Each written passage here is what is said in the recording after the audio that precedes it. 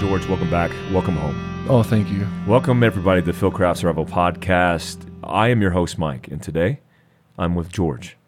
And I just want you guys to know that we really care about you.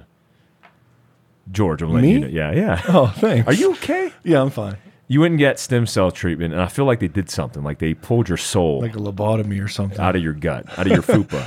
No, it was just a weird, well, no, not a weird experience, but it was a interesting experience. Just the procedure and how they, like the Were science. you behind nervous? it. I was a little nervous, but once I got to the office and I met the doctor, and Was it a real doctor? Yeah, he was real legit. Like it was a legit. This facility. wasn't behind Albertsons? No, it was like a nice office building, real nice. Yeah. Really? Did you guys fly in a golf wing? So we flew the first flight out. We flew in a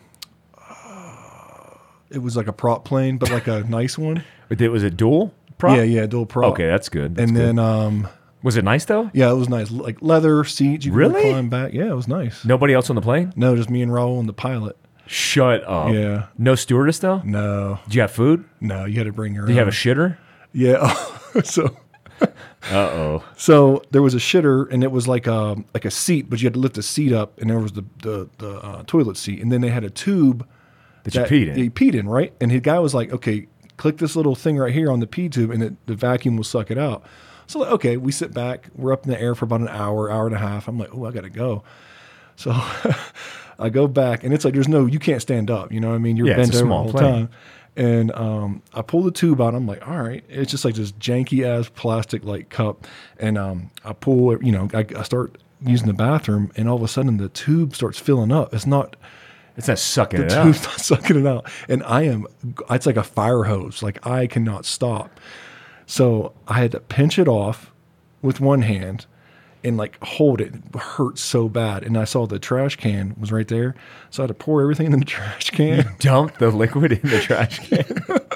And then I had to use the rest of it in this water bottle I found on the plane. What? I don't know what happened, but it was terrible. I mean, it was pee everywhere. Oh my gosh. Did you just leave it?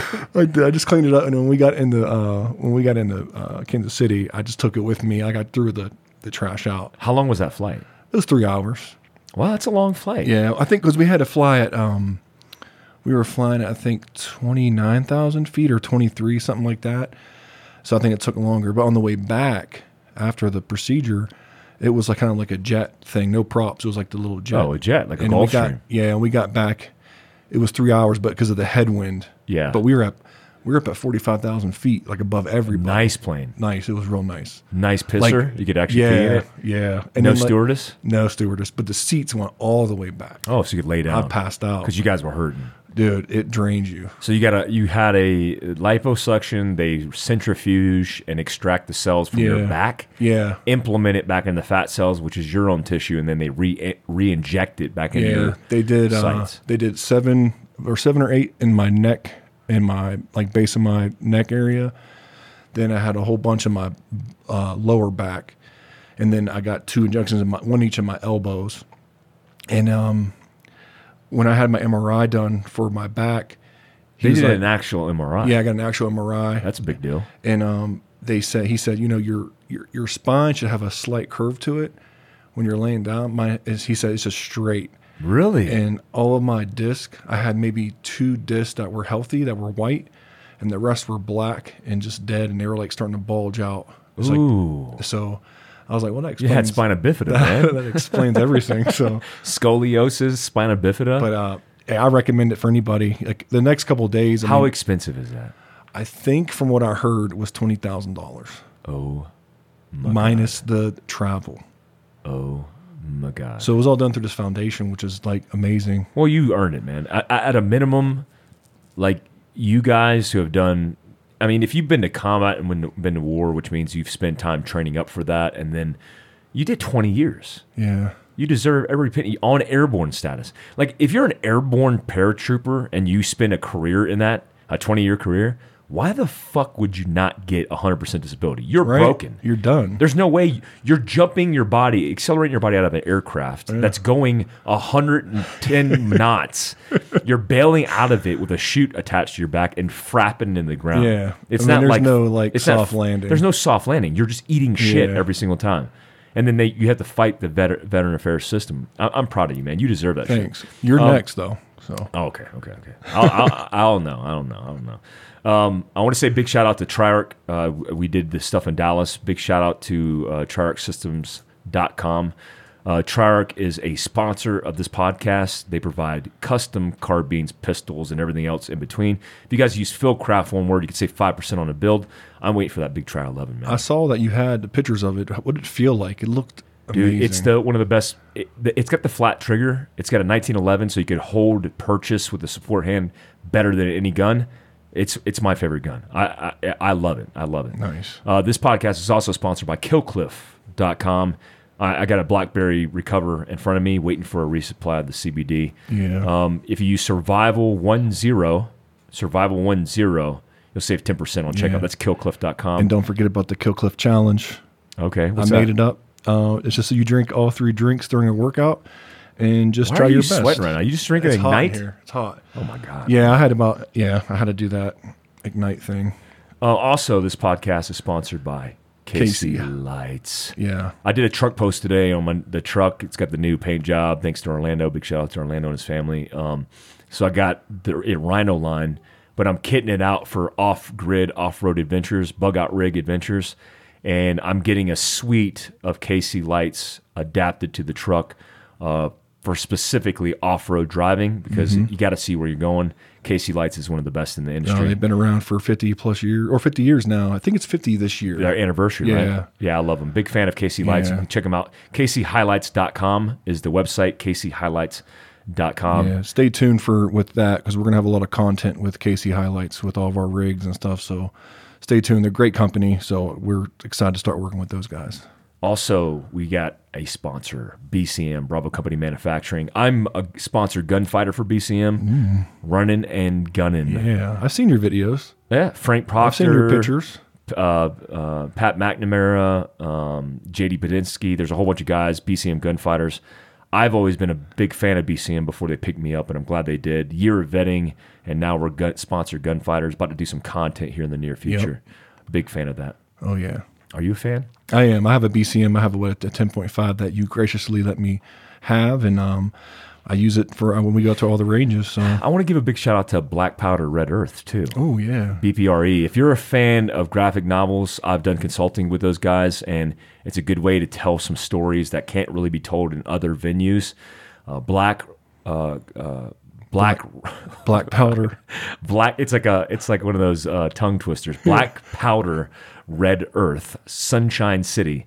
BlackPowderRedEarth.com, and it's BPRE is the acronym that you can find online. And it's Black Powder Red Earth. Big shout out John Chang. What's up, man? John Chang. Hey, this opportunity came to us via Kevin Owens. Kevin went to the SOCOM Sniper Symposium and got an opportunity to interview Todd Hodnett. If you guys don't know who Todd Hodnett is, he is the godfather of modern sniper marksmanship. And what I mean by that is he is a rancher, is a cowboy, Just a regular guy. just a regular guy who grew up shooting and then put things together for the special operations community. Kevin Owens has been a good friend of his since the very beginning. I've trained personally. I've had my sniper detachment with Todd Hodnett, and it's good to actually hear Todd's story from beginning to end. He owns AccuracyFirst.com, tied into Kestrel to Horus and everything else. And Kevin had that opportunity, and it's Kevin's first hosting Oh opportunity. yeah. The Irishman. Here we go, man. Hey everyone, welcome to the Philcraft Survival Podcast. I'm your host, Kevin. Mike Glover has been fired from Philcraft Survival. I'm just kidding. He's in Arizona. I'm in San Diego at a SOCOM Sniper Symposium, and got to catch up with some old friends and learned a lot of stuff. It was pretty cool. But I cornered Todd Hodnett and roped him into a podcast because Mike told me to. And if you're a sniper in special operations in probably half a dozen countries, you know who Todd is. Todd has contributed more to the sniper program and the long-range shooting program than anybody I know. And he's got a really cool story. And he's super busy, and it's hard to get him to sit down and tell his story, how he went from being a rancher in Texas to training the most elite snipers in the world. So this is going to be really cool because I haven't heard the story, not from start to finish. So Todd, thank you so much for doing this. Yeah, absolutely. Enjoy it. Yeah. So we're going to go back to the start. We're going to talk about where you were born, where you went to school and stuff, early lessons in life, and how you, like I said, came from being a rancher and a cowboy action shooter, and what was it? There was a few other things. You've done a lot of stuff in your life. Yeah, it's been a mixed bag of careers. Sometimes, unfortunately, and most of all, fortunately for the guys I get to work with now. So, kind of going back, was born in Lubbock, Texas. Grew up in Levelland, Texas. Went to school throughout, high school there. In Levelland, outside of Lubbock, 30 miles. Grew up 20 miles, north of that little Pettit and Pep community. So way out in the country. But one of the nicest things in my early life growing up was the fact that I lived on a prairie dog town. So I actually got to go out every day, rode the bus for an hour after school. As soon as I'd get home, my mom would have the 22 rifle and an apple beside the door. I'd walk in, throw my books down because I did all my homework all the way home in the hour drive, and I would grab my rifle, 22 rifle, and my apple, and I'd leave home and I'd come home at dark. So I spent, hours and hours shooting from short range to long range, whatever long range was at the time, what I perceived as long range, but learning stuff.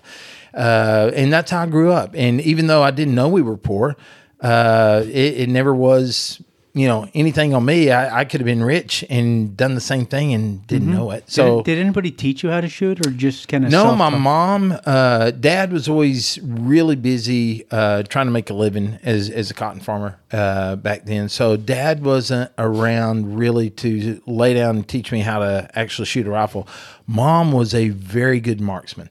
And she was the one that taught me how to align sights and pull a trigger and, shoot paper, that kind of deal. And it was short, quick lessons in the backyard. Of course, we lived 20 miles out, so we were probably 5 miles from the nearest highway. So laying down, putting up some paper on some cardboard and shooting it and kind of giving a little quick instruction, and then me going out and killing stuff. So it was quick and it was fast, but she was very good and she was adamant about safety and that kind of deal. Of course, what they did back then, people would go to jail for today because they turned a kid loose at 6 years old with a rifle and say, "Hey, see you later." Yep. And, dark, I'd show up at the house. So obviously never shot myself or anybody else or anything that I wasn't supposed to. But we grew up that way. We were taught the proper way to handle weapon systems, and it was not an issue. So much simpler time, right? It was awesome. Really is a great way to grow up, right? Yeah, it was wonderful. I kind of did the same thing when I was a kid, but it was called the IRA. I'm joking. It wasn't. That kind of. All right, so then you move on. You go to high school. Yeah, so continued moving on from there. So as far as goals were, I always wanted to be a test pilot for the Air Force. That was Yeager was my, big guy that I, wanted to mentor, and he was kind of the hero in my eyes at that time. I don't know really nowadays what I perceive as heroes. So today, heroes are more guys that I have known that went down range, so and didn't come home. So now what I perceive as heroes is more that instead of like Yeager, that is something more of a mentor in my mind as far as, kind of classifying. So, but that's what I want to do. So I wanted to, at the time, I wanted to be a test pilot because there really wasn't a time of war. So I graduated in 82. So I'm 56 years old now. And in that period of time, there was not a battle. There wasn't anything as far as still healing from the Vietnam War. Yeah, absolutely. Yeah. So my big problem was I didn't want to go into the military and, whether it was to be a sniper or even to be a fighter pilot and do a job. And I thought about it for a long time. I didn't want to train to do a job that I'd never get to do. And there was the whole Cold War, and it's like periods of non-conflict for years and years and years and decades. And so it's like, do I really want to go down that road of maybe training for something for a career and never get to do it, even though a fighter pilot would still be a full cut, or a full job or cool job. So what I looked at was a test pilot. I'd still get to do a lot of cool flying that was advantageous to the boys at some point. And so I kind of started going down that road. And then at some point it hit me as like, hey, there's not a real chance of me transitioning from test pilot to fighter pilot. And that was the normal route, back then, because there wasn't a conflict. I probably wouldn't get to transition into a true conflict military role. So I said, you know what, might as well make money doing the flying. So I looked at crop dusting. So that was something in my neighborhood, being a cotton farmer, that we saw all the time, crop dusters flying around. So it's more the old P-51 World War II fighter planes. So these were big motors, whether it's bi-wings or single wings, and, there's a lot of kind of aerobatics, and you're low to the ground, so it was a lot of hair on fire, your wind or hair in the wind, that kind of deal, which I don't have anymore.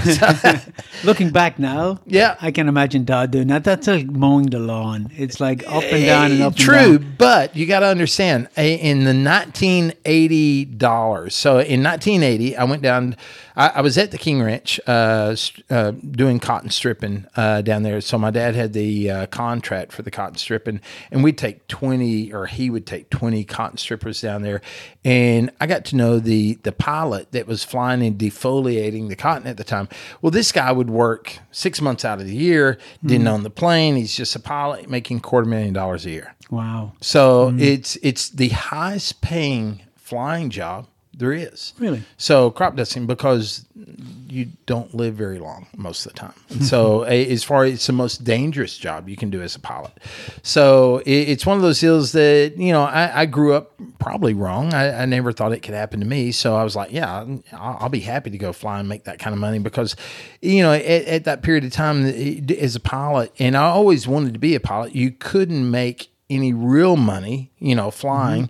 Maybe if you had 30 years and you're a captain of a 747, or something like that. So, but as a pilot, I could make instantly. I'd be making $100,000, jumping into flying crop dusters, and I was in an area of the world that crop dusting was a prevalent job. I mean, it was they were everywhere. And I can remember I wasn't even very far along in my private pilot world when I had a group come to me and said, "Hey, would you hurry up and get your commercial, and we'll hire you immediately as a crop duster," because they had 2 people crash within about a month. Vacancies. And they had vacancies. So it was something that I really wanted to play with, and ended up. Bought an airplane, building time, trying to get my commercial. You need 250 hours, and you go down to Aries, Georgia, and they teach you how to fly every kind of crop duster, and you come back and you get a position and you're flying, you're doing the job. So that's what I was into. And about that time, my dad called me up and actually was still living at the house, and I was probably 19 years old at the time, trying to, transition. And he was like, "Hey, I talked to your brother," which was living out of the house, and he said, "I found a ranch up in Dalhart, Texas." He said, "Would y'all want to go together in business and actually do this and lease this ranch and farm?" And I was like, that's really what I want to do. I want to cowboy and do that when I retire. I never thought about doing it for a living as far as a career, but always wanted to have that ranch style, or that ranch lifestyle. And I said, we're broke now, so how broke can you be? Broke's broke, right? So what's the worst thing that can happen? So I say that a lot about things in life. So, what's the worst thing can happen? So we go broke, or I'm already broke, so it's not that big of a deal. So we laughed it off, said, "Yeah, I'm in." So next thing you know, you wake up and 20-something years later, you're still ranching, farming, doing the same deal, and it's worked out to whatever level it's worked out to. So, so we went up there. We did that. We ranched and farmed it. The first year we had, I think it was 10 circles, and then 5. I think we had 15 circles. Ended up with 27 circles of farmland. Now, a circle is basically about 125 to 130 acres. So that times 27. And it was only me and my brother because we couldn't afford hired hands. So we were working 18-hour days. So when we say we work 18-hour days, 18-hour days was on the tractor. Then we still had wells we had to check. So we had to operate your sleep time. You had to take 3 hours of your 6 hours a day that you had to sleep and actually check wells. And as fast as you could check wells and make sure everything was good, you could go to bed. And then the other guy would get the other 3 hours off. It wasn't the glamorous life you thought it was. No, not quite. The cowboy world was good. The next year, of course, we just actually took in another 25,000 acres of ranch land and trying to manage that with the 27 circles now that we had of farmland. Do you have to have that much land to make a living ranching? Yeah, really? you can't make a living. Obviously, if we could have, we would have.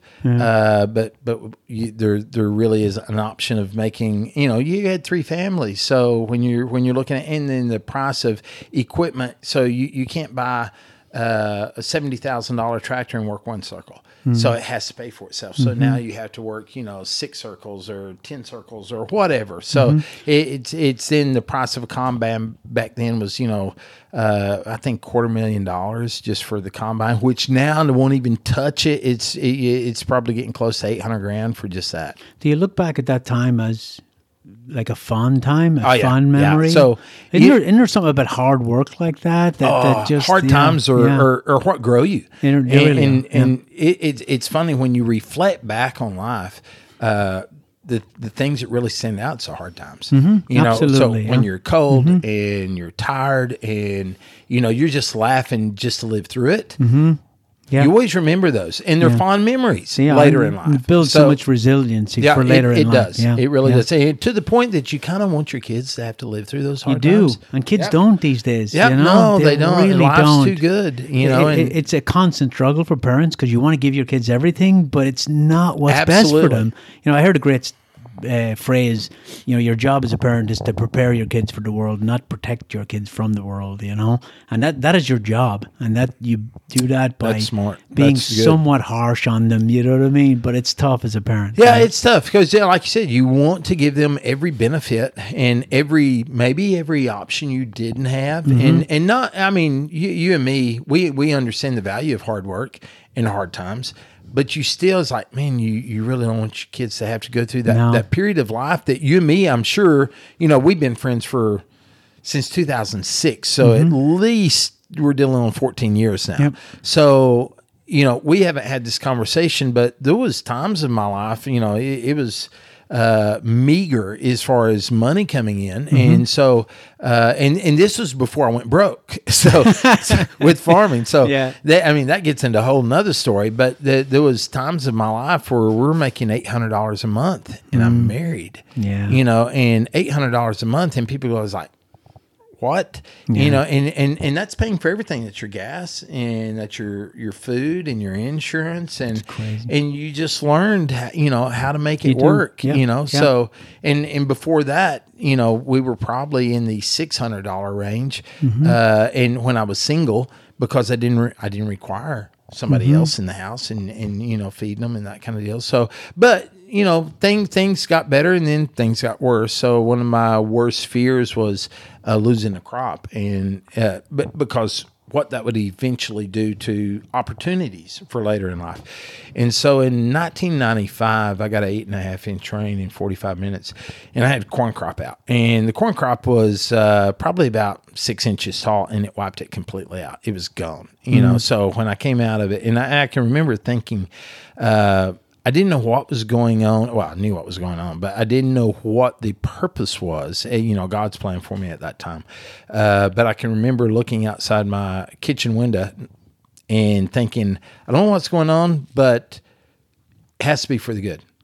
Really? You thought that? Yeah. There's not a lot of people would think that way, you know? Well, I knew my belief was God's always in control. And so I knew that if that was what was happening, it's obviously in my belief is he's always in control of everything.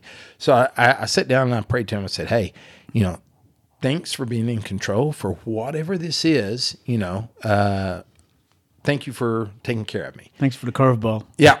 And it was huge because I lost everything, lost $450,000 in 45 minutes. Wow. And so it took You about have insurance for that? Yeah, I had hail insurance. Unfortunately, it was a flood, not hail. So I got nothing. Wow. And unfortunately, where most people get a disaster payment when it wipes out, half a county or, half a state. Well, unfortunately, it wiped out me and my neighbor, and that was it. Wow. And it dumped all the rain. It was a 200-year rain that happened in about a 10-mile circle. On your house. And then boom. Yeah, on my house. And it was gone.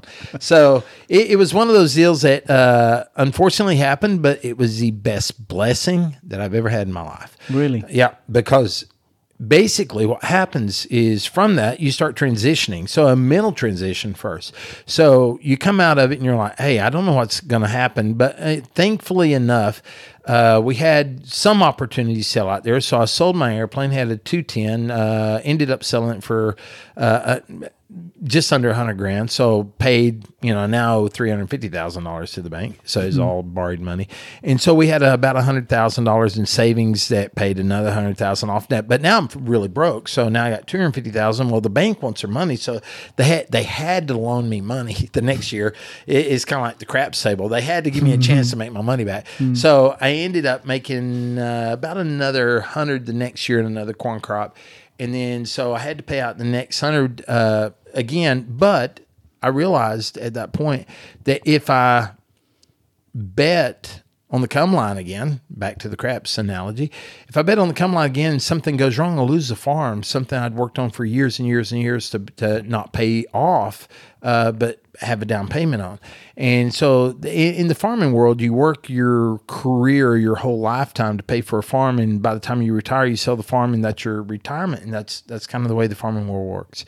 So ended up, we leased the farm. So I called my dad and my brother. I said, hey, we don't need to risk this. Let's lease it out, and I'll go down to Paris, Texas, and work with them. We had another ranch down there that we leased, and a manufacturing business building cattle guards that I had found in the middle of the night, chasing a mountain lion out in New Mexico.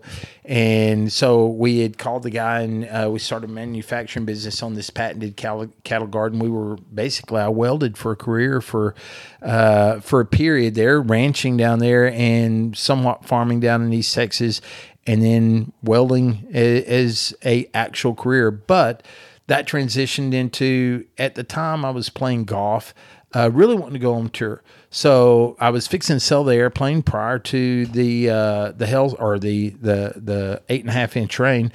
And the next year I was going to sell the plane and go on the golfing tour. So it would probably been the Ben Hogan tour at the time. You that good? What's your handicap? At that time, I was anywhere from 68 to 72 consistently. So I was scratch at least. So if I had a 74, it was a very bad mental day. So I'm seeing a pattern here, Todd. You're shooting, you're flying planes, and you're playing golf, all of which involve wind. Yeah, right? Yeah, I love wind. so wind is your friend. So it's something that has been a very intimate part of my life and still is. So we ended up going down that road, and I was fixing to go on the golfing tour. Had to sell the airplane, obviously, to pay off the debt that I had to the bank at that time. So I had to change that world. So something I believe in fully is you do everything in 100%. So I didn't have the opportunity at that time anymore to pursue the golfing career, so I closed the door on it, and I played probably 10 times since 1995. And I've played probably 2 times in the past 6 years.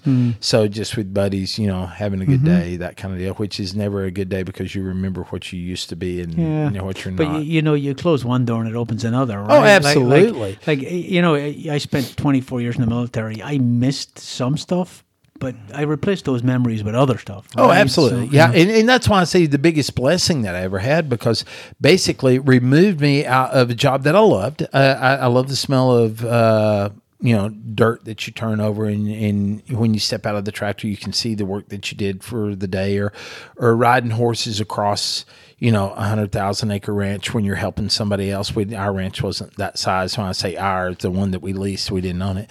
But if you're even working on our side and doing the job, and cowboying and something, it's the analogy is unique to our world. When I say our world, the military and the cowboy world, because you call them posers, we call them shadow watchers. So when you're riding a horse across the pasture and you look down at the shadow that you're casting on the ground, and you see this horse and this guy sitting on this horse with the cowboy hat, and you look down and you see him, you're like, yeah, that's me. And so basically you're a poser, at that point. But every cowboy at some point in time, it has looked down at that shadow and been like, that's cool. That's the life that I'm living. So it's one of those deals that I see so many analogies that are, or I say analogies, so many resemblances between the cowboy world and the military world, and the ethics involved, and the way the young kids are brought up. Because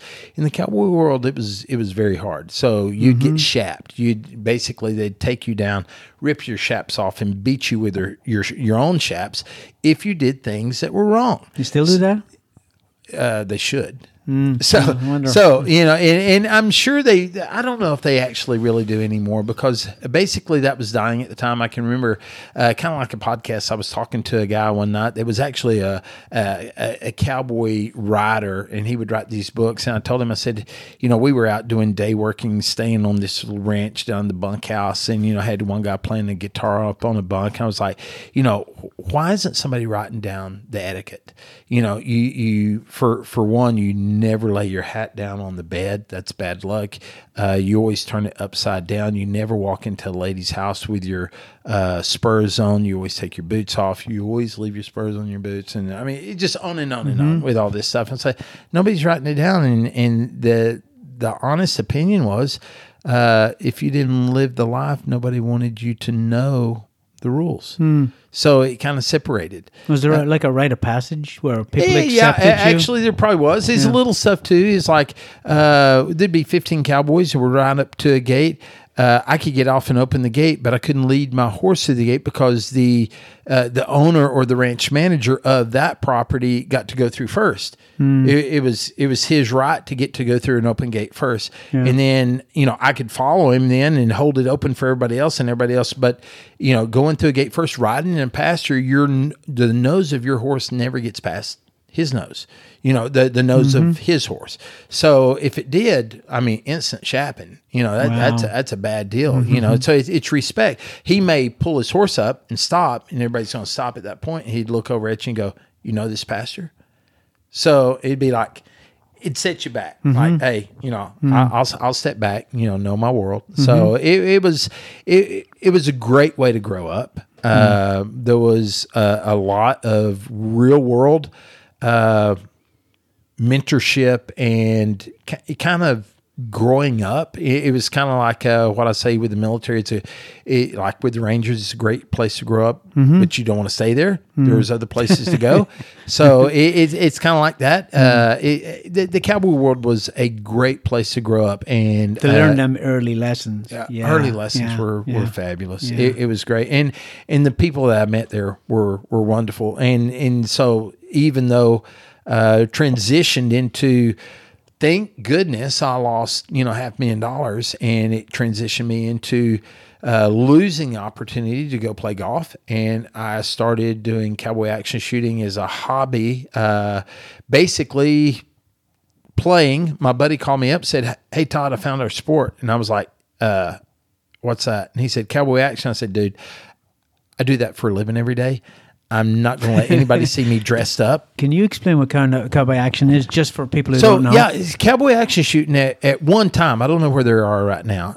Cowboy action shooting at one time was the fastest growing shooting sport in the United States. Really? So when I would go to nationals or world, we would have 800-900 people show up. And they're all dressed in Old West garb. So that's kind of the deal. Shotgun, rifle, and pistol. Shotgun, rifle, and 2 pistols, and different categories for everybody. So the Cowboy Action World did it really, really correct in drawing people, because the draw was, for somebody like me that is competitive to a fault, you can be as competitive as you want to be. So you can be basically Ipsit Cowboy, and you can run super light loads and be as competitive. Pure speed's your game. This is for you.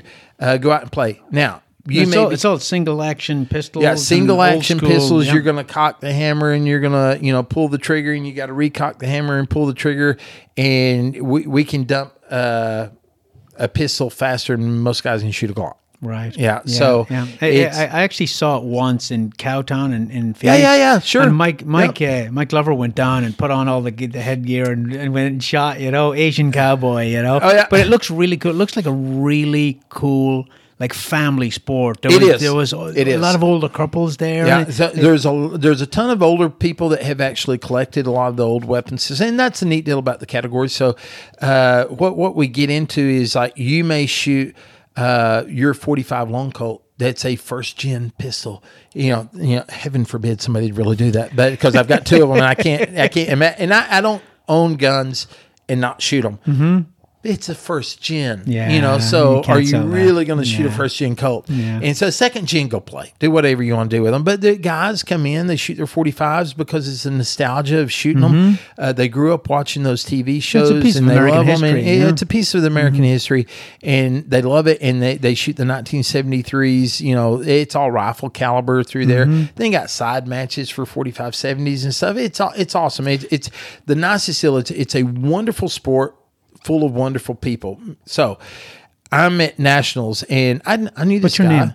Say again? Handlebar Doc was mine. Everybody has a name, right? Yeah. Everybody has their handle, and I was Handlebar. And that's a nice thing. So nobody knows you as your real name. Really? So everybody only knows you as your... They call you that when they're talking? Oh, yeah. So when they walk up to, hey, Handlebar Doc, how you doing? So, and basically, that's who you become. It sounds weird. No, it sounds awesome. Yeah. Having grown up in Europe, I think that's badass. Yeah. So I can remember I was at Nationals, Ben Avery, right there where you're talking about, right by Cowtown. And I was loading, and this is for Nationals, probably the year that I won Nationals. And there was a guy that I knew and I shot with several times, and he showed up. He looked like he'd been drugged behind the pickup truck for the last, half mile all the way into the range. He's got dirty clothes on. His chaps are dirty.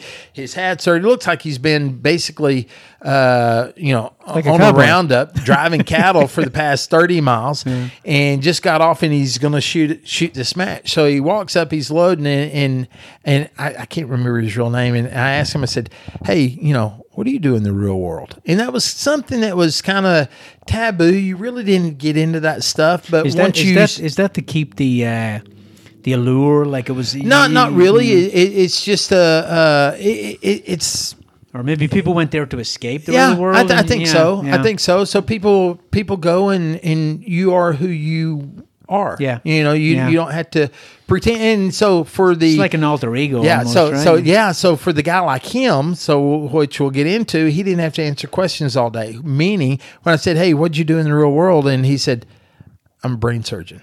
So now, if I knew he's a brain surgeon, he's like, hey, I've got this little thing in my head. I've got this little pain every day. Do I need to go in and have that touch? He don't want to answer that on his weekend off. Yep. He wants to go in and be Dirty Bob or whatever and hang out and shoot with his buddies, and them not asking questions all day about, hey, my wife's got this headache. Is this a problem? It was escape. He wants to get away from all that. So, and I was sitting around a campfire one night, and again, same type story. Knew this couple forever.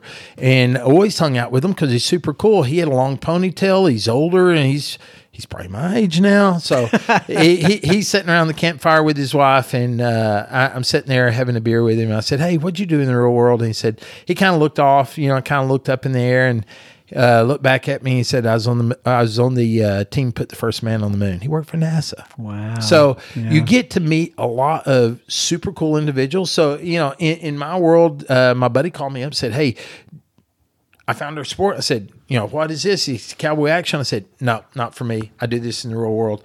I'm not going to dress up.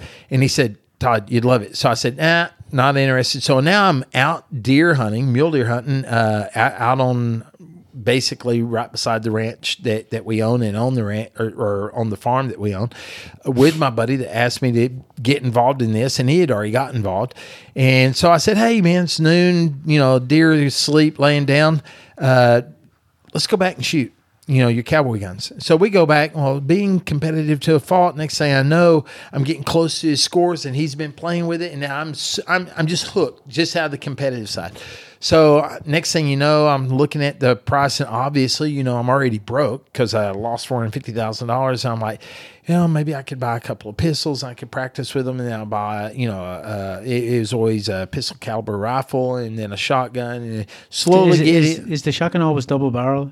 No. So this hammered, the 1897, a hammered shotgun, is probably the most competitive, but everybody has a class. So you may shoot that's just the one I saw. Yeah. So the double barrel is what I started with. Mm-hmm. And if you really wanted to compete at a different level in the open class, you went to the 97. The 97 was actually a little bit faster, and switched from and I always thought, man, I was really fast with my double, and switched over to 97, and I love the 97. This is the original riot gun. Mm-hmm. So, they made over 1 million of them. They started in 1897 and built them till about 1950. I don't want to get this wrong, but it's been a few years since I looked at it.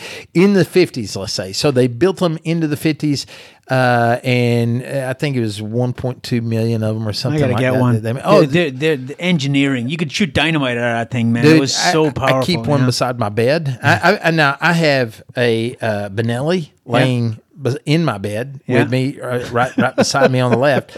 The shotgun on my left side standing up is my competition shotgun, and if I had to grab one, I can outrun the Benelli with that 97. Really? So it is super fast. It's slick. It's been tricked out.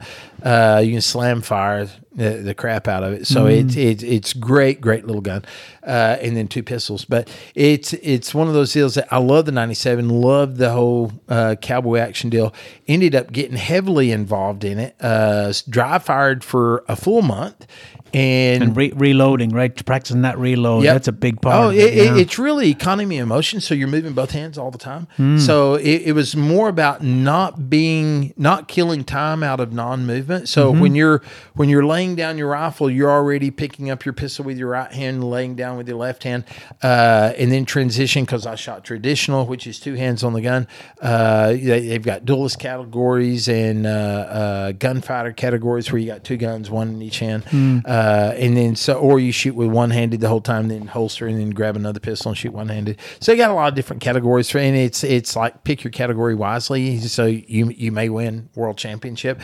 And the deal is you got nothing for it. So you may win a belt buckle and you win world champion, but the $10,000 prize may be given, and it was always given by a draw of a hat. So you just pull a prize. Hey, number 654, come collect your $10,000 rifle. And somebody that finished 922nd would go up there and get their rifle. It was smart. They did good marketing. I shot one sniper match like that several times up in Allegheny. Allegheny, I knew Allegheny was that way. Yeah. They raffle the prizes, and it creates this camaraderie, and you it's good to be competitive. It is, and but at a certain point, you lay up in Allegheny, and everybody helps everybody else with win calls, and it just makes that family atmosphere. It is, I was going to say possibly, but it is the most fun competition I ever shot. Well, what I loved about the cowboy action was it allowed you to compete at the level you wanted to compete at. So let's say right now you've never shot a cowboy action match.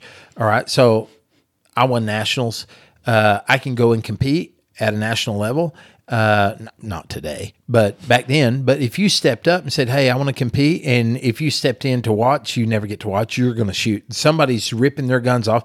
It's and I've shot IPSC and IDPA and then 3-gun. And, so I've shot a lot of the different shooting sports, and the cowboy is probably the most friendliest, because in a lot of shooting sports, somebody goes down, it's like, his gun broke. He's out. In the cowboy world, it's like, if you're competing with me for nationals and we're nip and tuck, I'll give you my gun because you know who did my action jobs and it's close to yours. And I don't want you to lose based off your gun filling. So I would give you my gun to compete with and give you my ammo. And so that was always the way it was. And if somebody showed up just to watch, we put guns on them and they would shoot, and we would help them and walk them through, and they would stop the whole competition for a minute and let somebody shoot. That's that incident I told you where Mike walked on to see what was going on. They strapped guns on him and he started shooting, man. Yep. They did. Yeah. It's a wonderful group of people. Yep. Yeah, wonderful sport. Very family oriented, very competitive oriented, if that's what you want out of it. And that was it. And that's why they were the fastest growing for that so many years. Anyway, I jumped into that, won nationals, won all the regionals that I shot in, won all the states that I shot in. And this is probably 2003, maybe 2002 timeframe, 2003. Ended up starting my own shooting school, running all over the United States. So really it was a way for me to pay for my hobby by selling targets. So I was in a welding business, right? So I created targets and carried a horse trailer full of targets, and I'd sleep in the front of it. We had a little quarters up there, and so I'd drive around the country and I'd sleep in it and sell targets to pay for my hobby and actually make a little money. And finally, I started actually making enough money that I wasn't taking money away from the farming operation that at that time wasn't that great.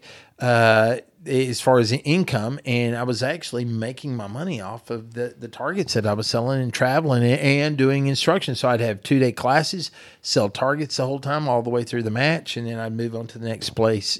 So it was fun. It was a wonderful time. Something new world. So did that for a period of time, and then I got a phone call. A guy asked me, he said, "Hey, would you come down to our facility and teach some Rangers pistol?" And I was like, this is after 9/11, so I was like, absolutely, be happy to. And they said, "What do you charge?" I'm like, "No, I'm good." So it was just to help out. And so I go down there and teach for 2 days pistol, and the Ranger said, "Hey, why don't you stay and shoot sniper comp with us?" Well, the guy that invited me said, "Hey, I've got an extra rifle if you want to shoot it." Well, I said, "Yeah, sure." I didn't bring a rifle or anything. It's just pistol class. So I borrowed the rifle, and he said, "Hey, you're going to have to look at this." So he showed me a horse reticle, and he showed me a PDA with the horse ballistic engine. And I was like, all right, you're going to have to explain this. So we set up to about 2 o'clock in the morning. Then I studied to about 3 o'clock, trying to figure out how to make it work. Ended up the next morning, got a phone call from my dad, said, "Hey, I've got cancer. They give me 6 months to live, blah, blah, blah. It's prostate cancer." I was like, all right, I'm coming home. He said, "Hey, we can't do anything till Monday anyway. Finish your match, come home. We'll figure out stuff on Monday." So we ended up, brain was about half there throughout the match. So we ended up going through the whole deal and focus mostly on the match, but not all on the match. So I made some mistakes and ended up finished 6th. And my buddy said, "Hey, at the end of it, they said, sniper challenge match," which I didn't know was the biggest match of the year. They said is in 2 weeks, but we still have a couple of slots open. And so I asked a buddy that I just met. I said, "Hey, do you want to shoot in it?" It was a 2 guys, sniper spotter type deal. So anyway, we joined up. The guy said, he'd let me borrow the rifle, ordered ammo. Got the ammo in the night before the match, so I didn't even get to actually live fire anything. Zeroed at the match, but I'd studied Stage the reticle, won it. So I was fortunate, won that match, won the next match, which qualified me for this other match that they had set up, which they called the national finals. There was guys from all over the United States that was there, and it was kind of the little series that was going on at the time, and I was fortunate to win that match too. It's funny because most kids in the Army now don't realize that the U.S. Army now is not the same U.S. Army before 9/11. It was very poorly funded under the Clinton administration. We had a lot of deficiencies after 9/11, and things started getting fixed after that. And it's taken quite a while. So there's been massive there wasn't change. ammo to shoot or There wasn't ammo, and I remember going to the crazy. field with one belt of ammo of blanks for a training exercise, and there was no funding for the military. So the U.S. Army is very well funded now, and the training is so much more realistic. We've come a long way. It's huge, Yeah. huge. And it's crazy the equipment that even me. So quick fast forward. after I won about 3 matches, the owner of Horse Vision, Dennis Samet, called me up and said, "Hey Todd, you're winning all these matches stuff. Would you help us and actually go out and do some demos with the military?" And I said, "Absolutely, I'd be happy to." So I wouldn't even charge him. It'd be like, you pay for the flights and everything, and I'll go do this. You pay my expenses, I'll go do this for free.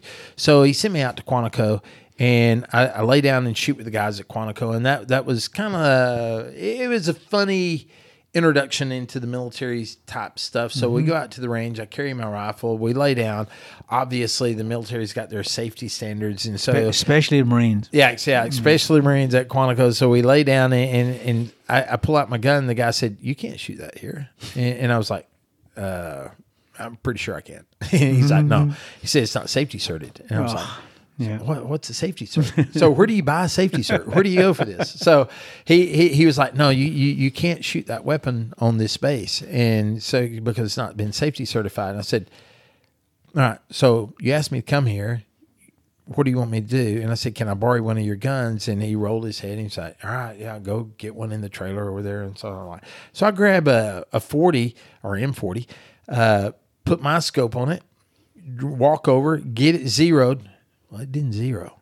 So this thing has a 20 mil rail, right? And 20 MOA rail, yeah. And my scope your mount doesn't have the adjustment in it to get back down to zero because it was one of the old Horus Falcons, or it wasn't a Falcon at the time, but it was the predecessor, the early one. Yeah. So it didn't have the capability now to get back to zero, and I may have actually had 20 minutes of adjustment in my rings. In the rings, So now it's really pushed me down to where I'm really hitting high. So I won't tell them, right? Because they told me it wasn't safety certified. So I can't tell them that, now they gave me a rifle that I can't zero. So I have to keep this to myself. So they said, "All right, hey, go ahead and engage these targets." And they told me what it was. And I think I want to say close to 7 mils high, which would be normal for a 20-minute of angle that, the adjustment. So I'm about 7 mils high, and I shoot, and I just like, hey, that's my zero, 7 mils high, and I just work my grid coming down, and so I run out there and clean the course all the way out, and he said, "Hey, that's pretty good, teach my guy how to do that." So this kid lays down beside me, and now I have to give up, and I'm like, all right, so I have something I have to confess, and he's like, "What?" I said, "Well, the gun's really not zeroed on the crosshair." And I explained the process to him. He said, "I'm more impressed that you were able to fix a problem as quick as you fix it and able to clean the course." He said, "Teach him how to do that." And I said, "All right, take just a minute." And so real quick, we ran him through, taught him how to do it. The kid cleaned the whole course, same as I did. So immediately the guy was like, "All right, now I'm impressed." Well, Alan Boothby walked up at that time, which I didn't know Alan from anybody. He was kind of like the head sniper SME for the acquisition guy for the Marine Corps. We became close friends after that. So me and him sat down, talked through a whole bunch of stuff. Robbie Reedsma was there. Got to meet him. Got to meet Dagan and a whole bunch of the instructors up at the building. Just a great group of guys. So it was my initial first trip with the Marine Corps, with the military, was phenomenal. Got to meet a ton of people I'm still close friends with today. So that. The Marine Corps have always been very shooting focused, right? Oh yeah, very sniper focused. Yeah, yeah. So but it did take them a long time to evolve, right?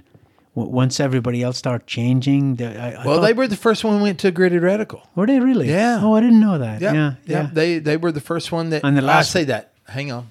No, they weren't. They were the first one went. Well, in the world that I'm talking in that we can talk about. Yeah. They were the first major group. Yeah. Major command. Yeah. That went with Mill. Oh, okay. I got you. Yeah. It With was the PM2 with the Schmidt. They actually did try before SF and everybody. They went with and it was actually Det one. So here's the story behind that. So very quickly after the previous shoot that I'm talking about, we went out and shot at Yuma. So I left SHOT Show a day early and went down to Yuma to do the first PSR test.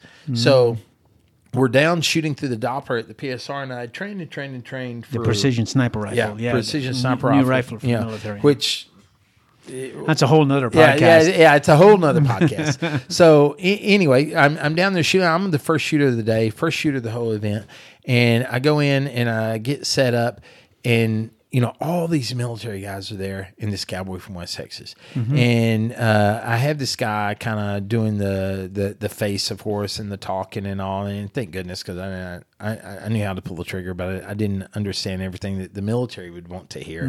Hadn't actually, other than the 3 guys that I met and become friends with, didn't know anybody in the military. What year was this?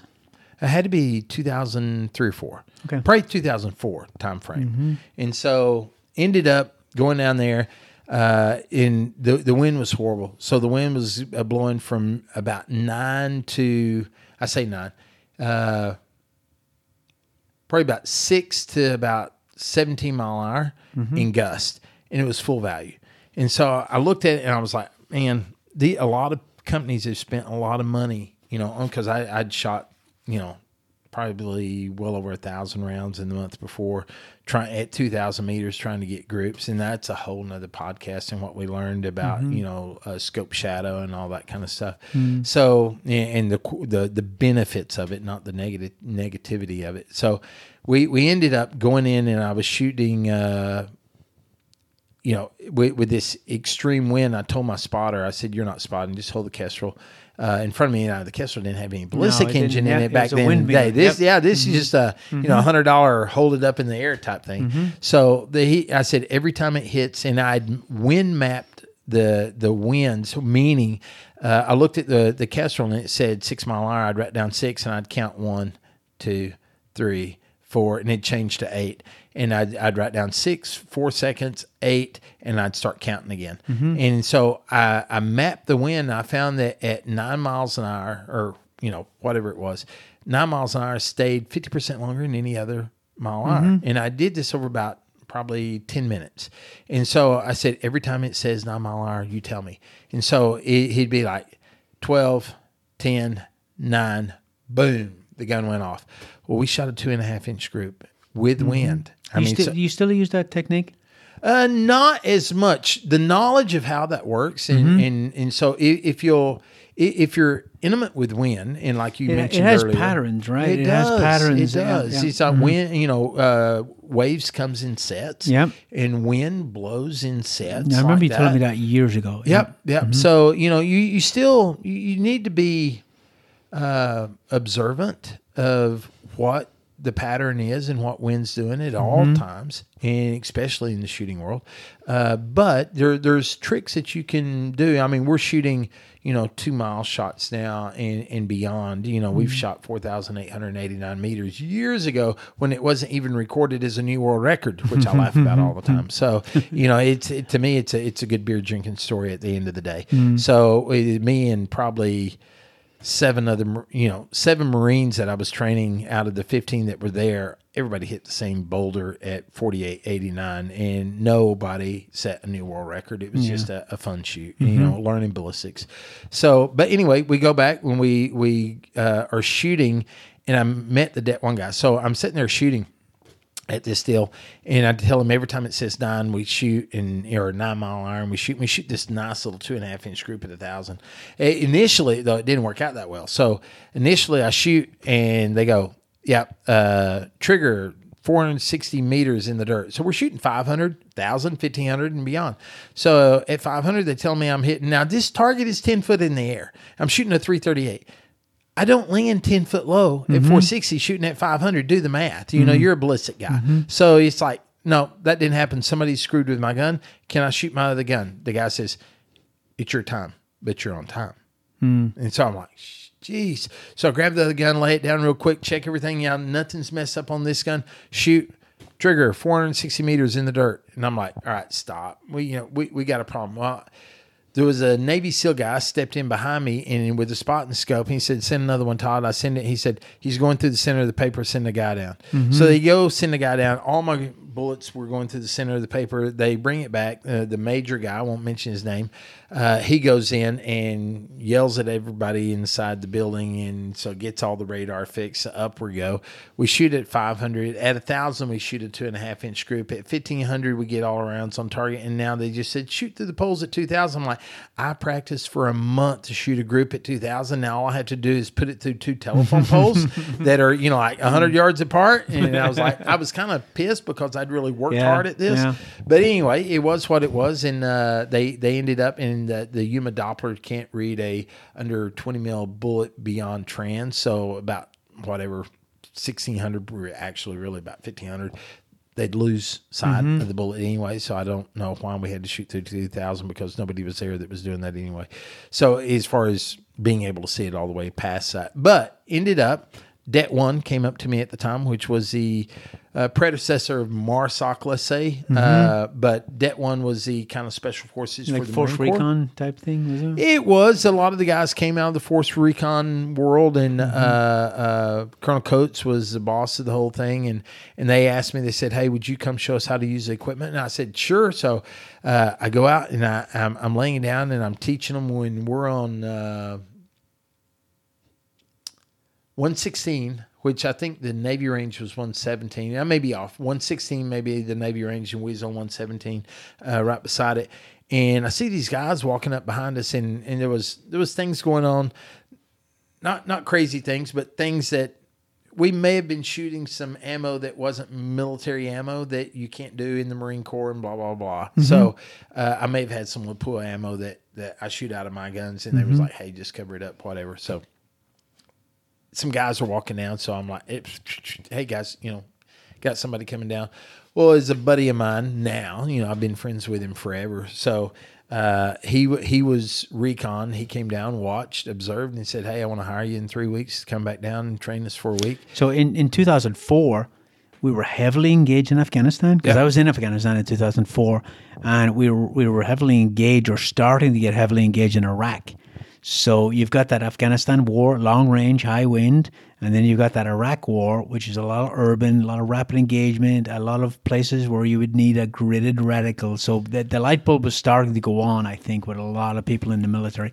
Had you done any research? Had you read the Army Sniper Manual? Nothing. You hadn't done anything? No. You didn't really realize where we were Field at that stream. point? Okay. That was it. Until that point. And unfortunately, that's where everybody got their information. A couple of the guys may have had a sniper manual, and that's what they taught in their sniper school, was what the military taught because it gave them credibility. But as you and me both know, there's too much of that stuff that's actually wrong. And that's what I was asking. I was wondering at that time, did you understand how far behind we were? Because I went to sniper school in Ireland in 1987. Yep. And then I went in America in 2007.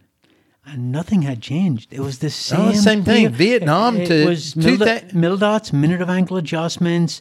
It was the same wind formula. And 2005 to 1975 to 2005, nothing changed. Nothing really changed. Nothing really changed. That's shocking. And then over like the next 10 years, it changed more than it changed in the 50 years before. Absolutely. And war does that too. War does that. War does that. So, and there was a lot of things that were, kind of working the right people in the right places. That's a big one.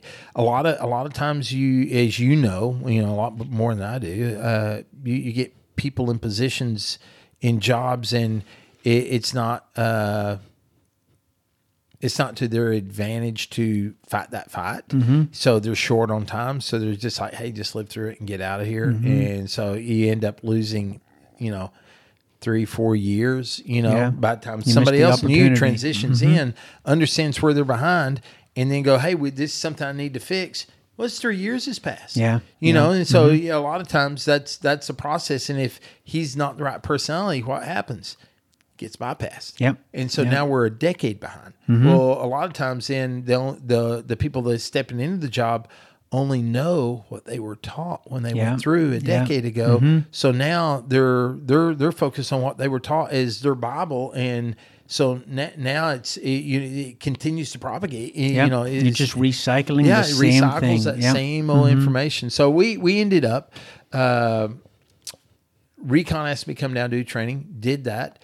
That was the first paying client as far as in sniper training goes. And then Det One asked me. They said, "Hey, is there anything you would change?" They said a buddy of mine named Chunks. He said, "Hey Todd, you really hadn't taught us how to shoot." I said, "Yeah, I'm a cowboy. I'm staying in my lane. You didn't ask me to teach you how to shoot. You asked me to teach you how to use the equipment." And he grinned at me and he said, "Would you change anything?" And I said, "Oh yeah, I'd change a lot, but that's not what you asked me to teach you." And he said, "Write on the board what you'd change." And so there's a big whiteboard there. So I wrote, Body position. yeah. Oh, I mean, I went to town, wrote all this stuff out, and I said, "This is what I would change, and this is what you're going to get out of it." And I went down the whole deal.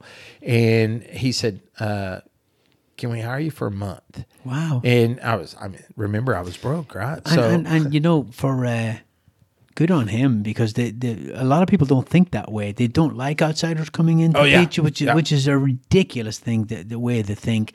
And then for the military to go, "Hey, we want you to come in," and I've had a lot of civilian instructors come in and teach us shooting and teach us other things. You have to reach outside, but back then that was not. That's a not the common norm. decision, right? And for the Marine Corps. Especially for the Marine yeah, Corps. especially for the Marine Yeah. Corps. But these guys were the high end Yeah, of the Marine Corps, yeah, and some yeah. of the best guys. I mean, they They're out of the box thinkers. out of the box thinkers. So they were at the same mental level as the higher SF guys and everybody. So they were a real unique, fun group, and I'm very fortunate to have worked with that one. And made the friendships that I did all the way through there. But anyway, we go in and we work with them, and I write it down. They said he wants me to hire me for a month. Well, I said, "Yep, sure." And I said, "Where do you want to do the training?" He said, "Well, we can go out to this place." And I said, "Yeah, good luck with that." And because most instructors don't like somebody else, another instructor, coming in on their property. There's turf wars, and it's personalized type A's, so and the whole it's deal. not a range. It was a No, civilian yeah. So range, yeah. they had a relationship with another range, and the guy said, basically they called him up and said, "Hey, is it all right if we come in and do training for a month, and we're going to bring Todd out?" And he's like, "Yeah, as long as he doesn't instruct on shooting, he can stand around and watch all day." Wow. And this guy didn't even know me. Because I'm a cowboy. I'm a totally unknown. So, and they was like, "Wow, really? We paid this guy a lot of money to use his ranges." And instantly he was negative about bringing anybody else in. And I was like, "I told you." Because I told him it wasn't going to work, just understanding people. So from my cowboy action days, I had a buddy. I got to watch kind of what I say about my buddy. I had a buddy that had a place in Utah that he was in cowboy action, and he did he had a facility that he had set up to do not training but his own shooting range. And so have I been there? Is that the place I've been? You've been to High Angle, you have. Yes. Yeah, I've been Happy there. Jack. I've been there. Yep. Yep. So we go up, and I call up Kyle and I say, "Hey, is it all right if we come in and do an assessment? Look at the property for a potential military deal, blah, blah, blah." He said, "Absolutely, come up." So we go up and we look at it, me and Glenn Cedarholm. So we go up It's there. a phenomenal place. Oh, They're it's really wonderful, cool. wonderful. It Yeah, was awesome. Yeah. We shouldn't Barrett 50s out there with Ralphus out like 2-3 clicks. And you can't start a fire. It's all red rock, and it's beautiful. It's gorgeous. 5,000 foot elevation. Some of the prettiest country with the White Canyon right there beside it. And so it's awesome. Beautiful place. Super awesome people. We go up there. We do the whole tour. Look at it. And first time I saw it, first time Glenn saw it, and he was like, "Yeah, we're done." So we ended up staying there a month and set up and do training.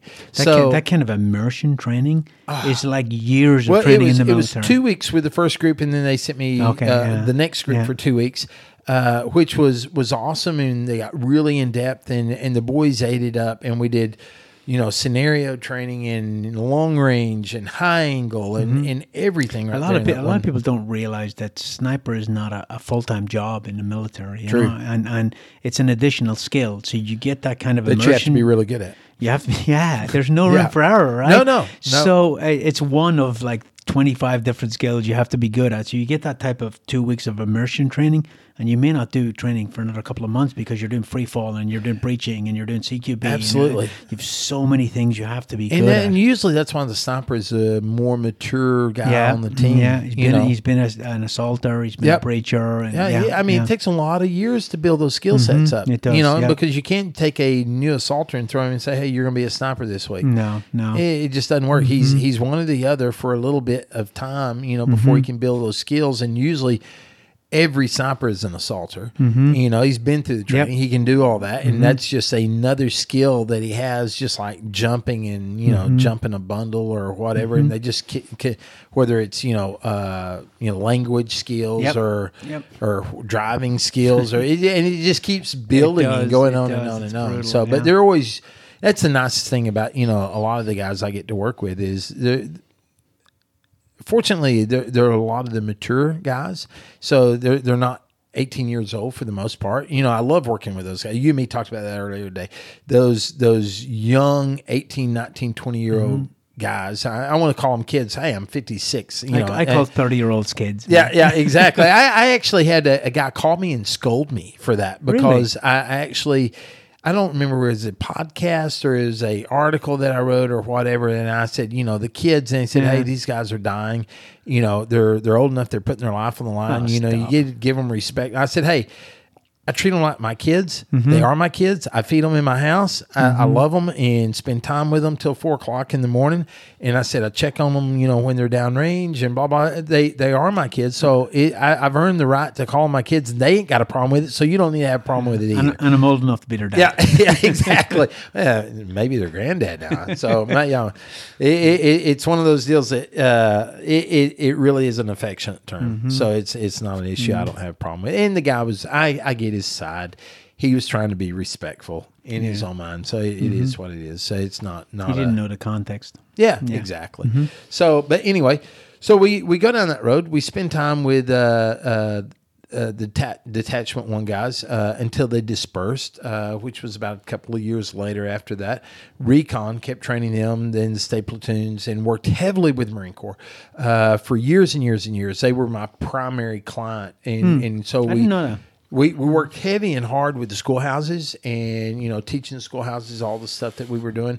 And now you got to remember, this was before the POI changes, which you were heavily involved in. So they would basically, they were learning ballistic engines and the use of the horse reticles and gridded reticles and that kind of thing. And this was H-37 days and, a lot of the older reticles, the 27s. 25. 25s was probably the primary at the time. Yeah. And the 27 was the Kickstarter, and then blow you into the 25 and maybe then the 37. The 37 with the reticle really high. Yeah, 4 mils high, yeah. elevated because we didn't trust dials at the time, So there was a lot of reasons for, the madness that we went down, back in the day. Did the Marine Corps get the same pushback as we got in SF? Oh gosh, so it was a little bit different in the SF world. The pushback was not from. Well, I say it wasn't.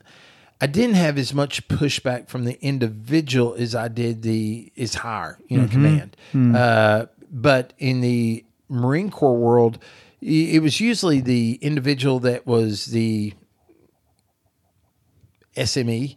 So, The badge protector? Yeah. Yeah, exactly. So that was where you got the pushback with the Marine Corps. That's kind of where it was from us, too. It was from the instructor world. It wasn't from the chain of command because they don't know jack shit about optics usually, It was from the schoolhouse, really, where we started getting and I don't think, the way that I saw it wasn't actually the schoolhouse, but it was the guys that were looked up to in the community. Oh, I got you. But yeah. it wasn't the schoolhouse with the Marine Corps. Now, it was schoolhouse initially with the SF world, which was weird because when I went up training at Atterbury and with the Navy, everybody instantly said, this guy and this guy will never go for it. They were the first two that went for it, and everybody bought off 100%, and it was that fast with the Navy side. So the Navy side that I thought would be smaller, But harder, wasn't that a tighter. little later? Say again? Wasn't that a little later? Oh yeah. It was after SF. It was way Yeah, after yeah, SF yeah. World. So the Marine Corps came on first. They adopted the reticle not in a program of record,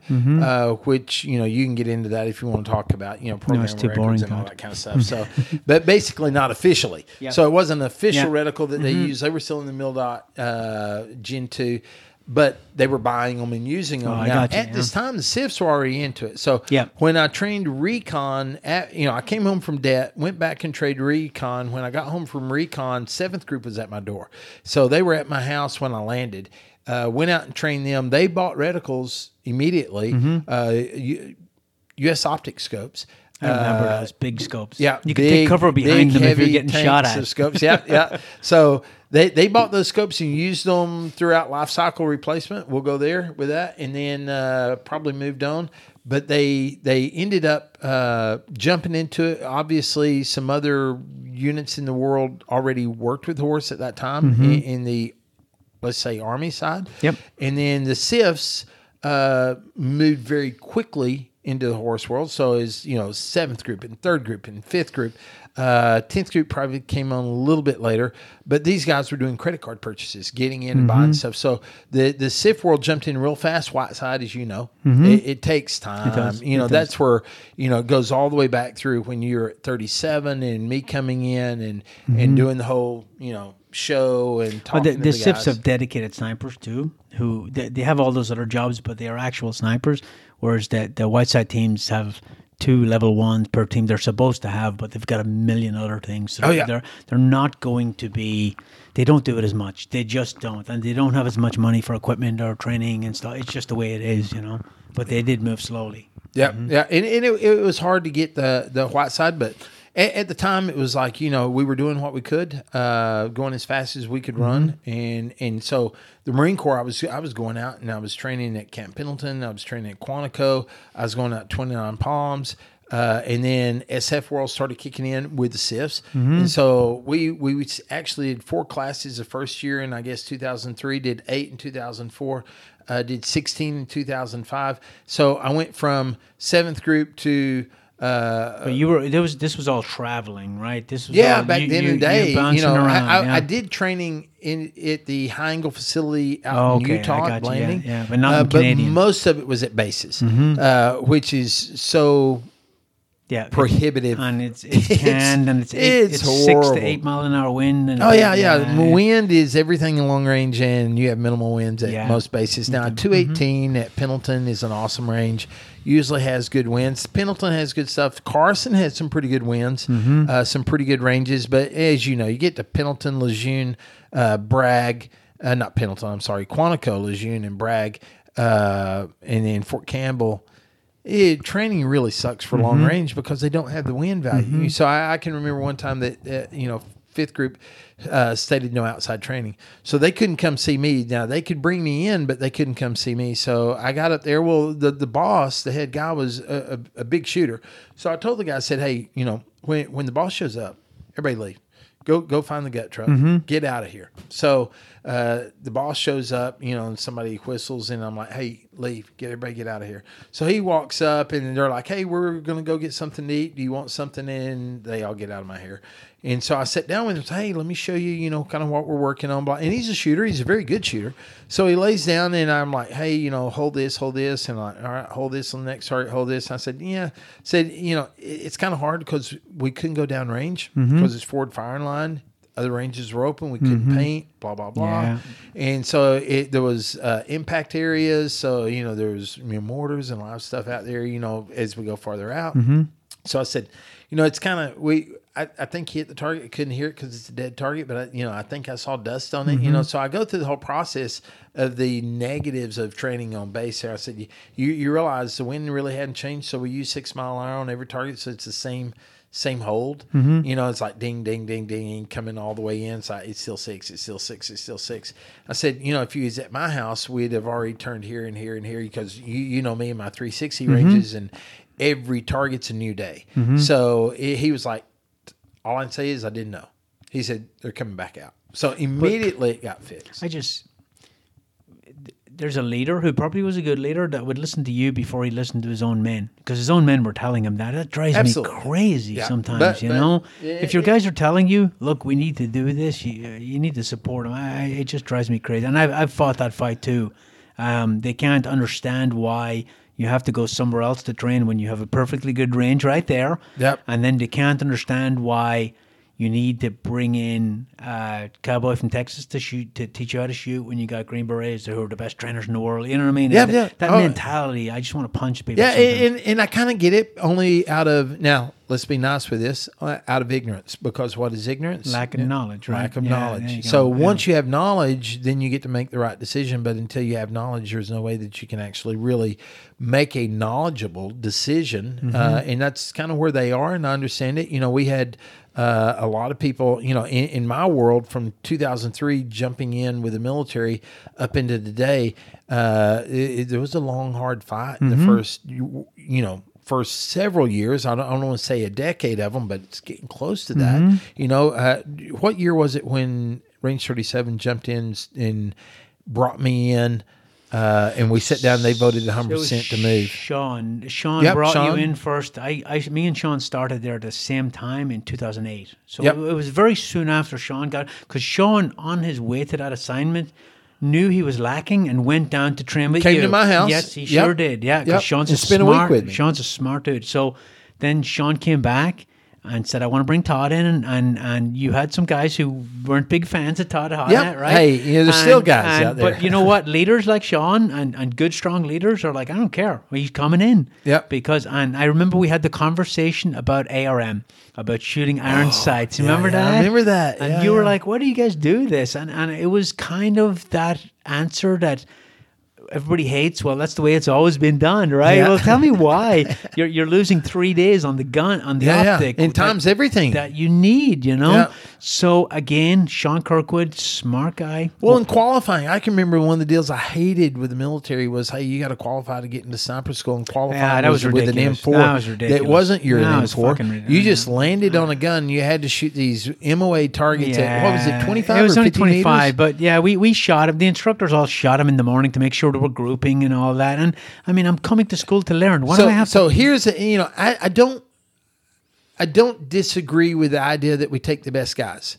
So if you qualify, here's what I disagreed with. There were classes that, if you started with, what did you start with? 20, 40? We How many started slots could you fill? 32 back then, and we went to 40. Okay, so yeah. you can fill 32 slots, but there may be 50 guys show up, but you may end up with 18 guys that pass the test. Yeah, so it was you'd only ridiculous. It was that was ridiculous. my It only was grief. stupid. And here's the other thing: guys were coming from Okinawa. Oh, I know. And failing and had to go home. Oh, dude, they spent taxpayers' money to get there. careers change. Yeah, but it worked out for me because I shot the test to get into Sephardic and Yeah. got in with no slot. So no, I think it My deal is takes as long good as we fill loader- the slots. Yeah. I don't care about the test. Yeah. Have them shoot the test, but if there's 32 slots, you fill 32 slots. And you shoot until the But last we're- guy fills a slot, but you exactly. can't teach We're heavily 18 guys when involved. there's 32 open. We're heavily involved in 2 conflicts, and we need snipers in the Yeah, battlefield. It drove absolutely. me crazy. Yeah, which yeah. thanks to you were the one Well, that changed a lot well, of it wasn't that. just me. There was a few Well, guys involved. Well, like I said earlier, there was the head shed was right at the time. You had a great leadership in your time there, and then you were leadership. So it worked out that a lot of the common sense stuff got worked out while you were there, and now not take away from anybody higher at that time, because that was a big deal. They actually, I mean, from Cranenberg and Pete, And that's how I Gould did it. and- People have asked me, how did you get this to change? Because it was a big battle. I took the leadership in and convinced them, and then it became a directive. Yep. I just bypassed all the other guys who were fighting us on every move. I remember we were coming back. Me and Chris were driving back from your place, and I think Chance might have been with us, and we were talking about, do you think we can get them to change the wind Yeah, I formula? remember Because the that. wind formula was antiquated. And we're like, they'll it's never horrible, fucking yeah. go for it. They'll never go for it. And we just fought and fought. and using fought. rules of 9 at the Yeah, time. we were Yeah. using that, and we were using range times wind divided by 10, divided Yeah, by yeah. 3.5, but what we did was, Everybody had a calculator out. yeah, on it the didn't range. take Oh, you I 20 wanted minutes to get a step wind on go. them. Yeah, jeez. But what we did was we we did like 10 problems on the whiteboard. 6 mile an hour at 800 meters, and then, on both sides. And we had one guy using the Army formula or the rule of 9, and we had another guy using the short wind formula. And not only was it like twice as fast, but it was more accurate when you actually did the wind in the PDA. It was more accurate. Well, all my formulas are based on where the bullet hit. Yeah. So, I mean, you can't say it's not accurate. It's like, well, that's where the bullet hit. So how's that not accurate? Yeah, you can't argue with the speed and the math. Yeah. You just can't. And if you do, you're just being entrenched in your ways, right? Yeah. So, that was a much bigger fight than most people realize. So when we went down there in 2006 to your place, we were the first group ever to go to Canadian. First group to train in Canadian. Right, but we were not the first. You'd class. already trained 7th group. You'd already trained some other guys in we had Bragg. already been training for a solid 3 years before that up in Utah and training all around the United States, driving, all over the country. Yeah. But that was the first, third group was the first group at Canadian. Yeah, we went down there and I was like, oh, what are we doing? Going shooting? Okay, let's go. And then we're sitting in the hotel. You didn't have Sleepy at the time, but it was in the hotel in Canadian. Remember that? It was in... oh, I do. Yeah. And we were sitting around... Was we delinking ammo? We were. And we were in that Canadian hotel. I don't know if that's still open, is it? Yeah, it's been open on and off. I don't know if it's even open and now. we were tapping on the OPDA, which was a great learning tool. I forgot. We were doing... But I don't know. Did we not have Sleepy then, or we were just doing night classes? No, we didn't have Sleepy. So where at did all. we do classes back then? In a room at the Canadian hotel. Oh, that's right. In the conference room. Yeah, the conference room. I forgot that. Yeah. So that didn't last that long that we did that. That may have been, but I can remember sitting in there teaching ballistics while we're delinking ammo. So that was interesting. But we learned a lot of stuff about delinking ammo as far as what works, keeping the colors, matched up for the guys to know what, linked ammo looks like. I remember, I'll never forget Jason. Jason was on the gun and I was spotting, and we tapped everything into the PDA, and there was it was up there by Eddie's place. Yeah, range one. There was like a 960 target or something out there. And bang, Jason shoots and ding, hits it. And he's like, this is fucking ridiculous. Because there was a time when an 800-meter shot was a hard shot. Yeah, well, hey, it's 50-50 at range 37. It really was, yeah. It was like, hey, you need to get all your hits at when we did. At the 600, 70%. Yeah. 800 was 50-50. Because you don't want to, and the target was like massive, So, and I had a guy when I was the NCOIC, we had a guy from 5th group come through and failed the field shoot. Now, the field shoot's shooting a target that's 36 by 18 out to 800. And then he comes down a couple of weeks later. He went back to 5th group because he'd failed. And then a couple of weeks later, he's in Todd's and I'm there as well. And he's hitting 12-inch plates at 1,000. And he's like, how the fuck did I fail? He just didn't. It had evolved. Yeah. And the schoolhouse took a while to catch back up. But it eventually did. But it did. It did, and you were a huge part of that. When Sean brought me in, everybody voted in unanimously, which never happened, from what y'all said. Mm-hmm. Everybody was unanimous in saying, hey, move to the horse reticle. Mm-hmm. So we came in, we trained. Again, this was pre-POI change. So the POI change was a much larger evolution than just a horse change and moving to the ballistic engine, which was a horse and a PDA at the time. And we used the 123, and then that moved to the TX Palm, and then we moved to the Kestrel, and I thought, man, this is a joke. What are you doing to do with the Kestrel? I got 7 buttons for, I've got a PDA. I can run down and do ballistics, driving down a highway on a PDA. And I said, this ain't, I was wrong. Kestrel was phenomenal. It was, and it still is. It's probably the best long-range tool that we've ever had. Yeah. Replaces all your data books. I don't even keep data books anymore. Data books are, great for kind of keeping track of what you're doing in the day-to-day and some overall results of what you're getting, and kind of keeps you tracking a situation.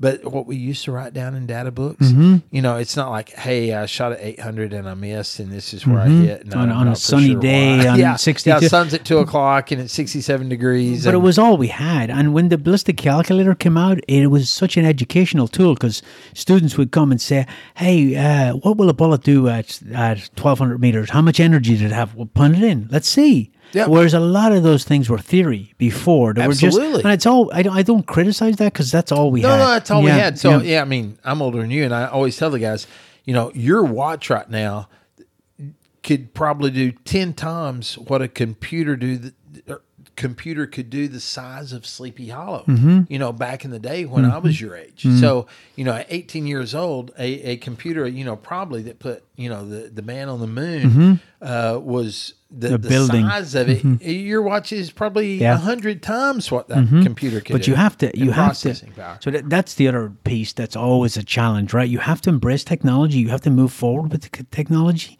but technology does not reduce your training requirement No, because I you agree. have to train all the basics. So now you have to train all the basics and the new And the stuff. new So stuff. and that's always a scary part for me. You know, the more and more we get into technology, there has been people who wanted to take map and compass out of the Q course because we have GPSs. That's bullshit, Yeah, you man. can't do You that. have to know how to use it. I'm a it's- pilot. You can't do that. no, right? And it's the same thing as we go forward with scopes and scopes that have integrated rangefinders and wind sensors and all that.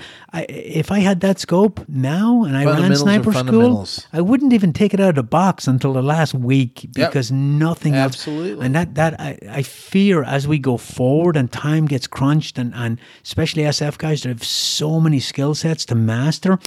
And they're going to cut corners and cut out the basics. Yeah, with And- the new smart scopes, the data Yeah, scopes, and I mean everything's right there in front of you. And, Until- and I'm big in that, and you'll see, you know, in my presentation that I'm doing this week, it's you know, what matters and when it matters, Mm-hmm. and you know, there's things that matter depending on the shot. Mm-hmm. So if I'm shooting, let's just say 2,000 meters, and we need to know direction of fire. Because Coriolis is going to come into play, I need to know what latitude I'm at, you know, correctly to figure out my Coriolis.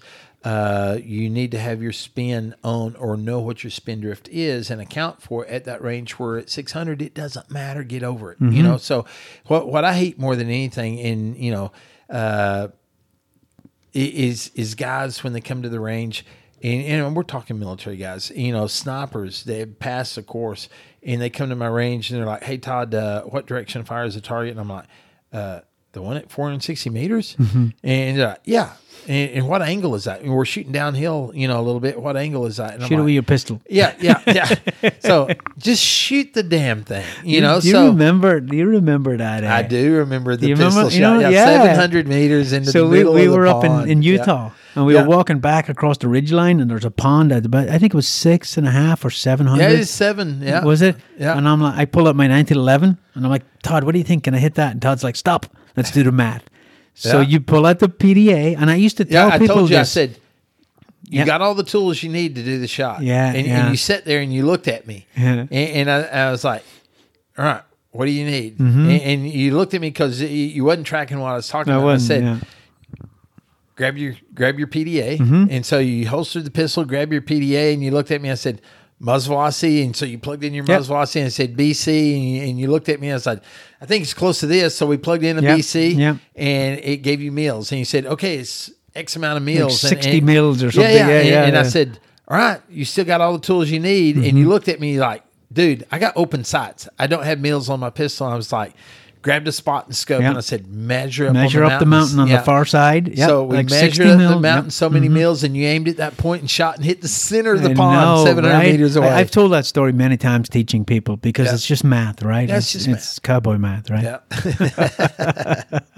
yeah, that So- was cool. That was So a neat deal. as we move forward, right, we've evolved now. We've come a long way from where we were. Even tons, in tons. 10, 12, 15 years ago, we've really come a long way. And to me, the sniper is more capable now than he's ever been. And Unfortunately, we're beginning to rely, and this is what I see. We're relying on, we're creating, it's kind of like what you're talking about, in that we're creating a sniper that potentially could rely on his equipment too much. Right. And if I took his Kestrel away, took his data scope away, turned the batteries off, that may not be able to operate at the level that you were able to operate 10 years ago. Yeah. So that's my concern. So these are enhancements. Yep. They're not the driving skill set. They're just enhancements to that skill set. I wonder if that's something that and I still have some influence, but you could implement into school. You know what I mean? On like week 4, take all the toys away.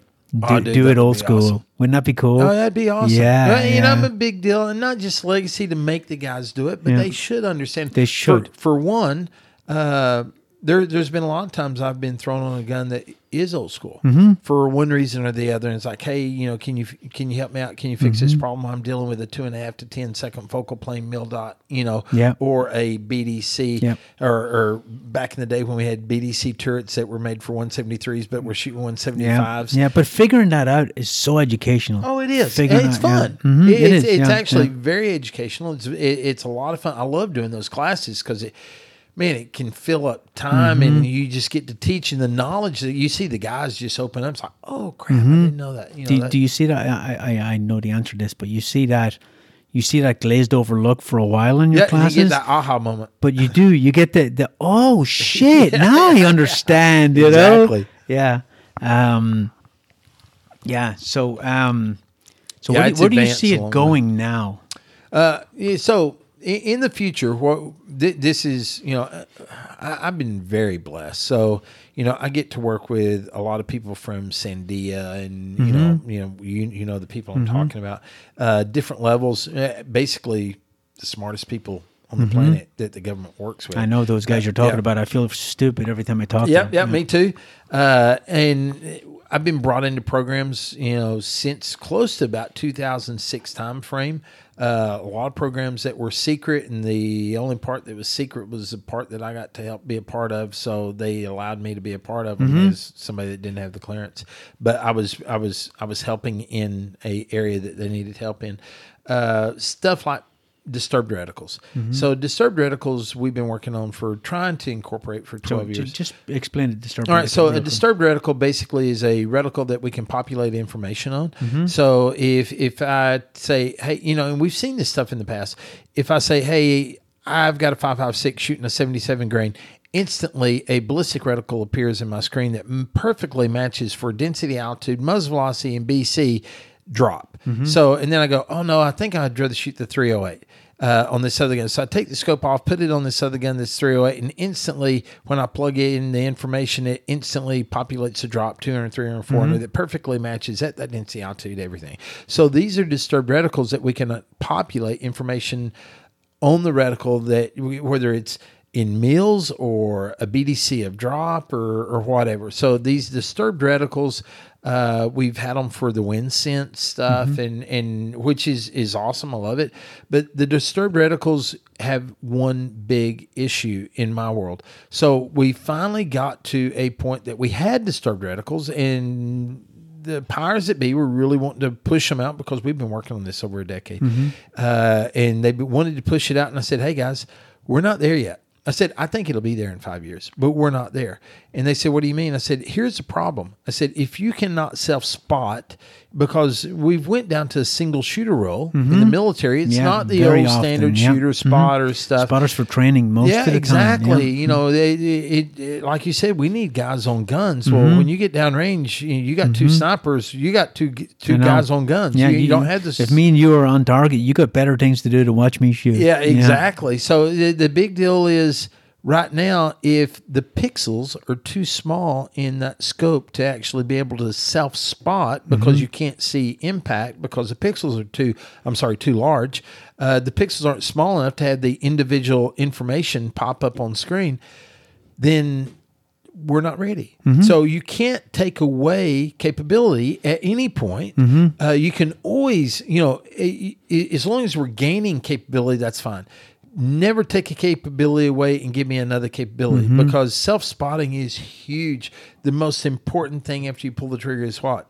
Seeing your own impact because you know where you were candid, you know where you broke the shot. I don't want somebody telling me, hey, Todd, you hit 0.3 left and maybe about 0.2 high, and then I'm trying to figure out, well, I think I actually broke it a little bit left, so let me subtract that from what he told me where I hit, and now moving back on target. Now the wind's changed well, at my house, 6 mile an hour. So because now it's going 23 instead of 18 or 17. So it's a big problem that now it's probably going to incorporate another miss because I had to stop, slow down, listen to somebody else, incorporate that information, whether he actually saw it correctly or not, and then go through the process, second shot correction.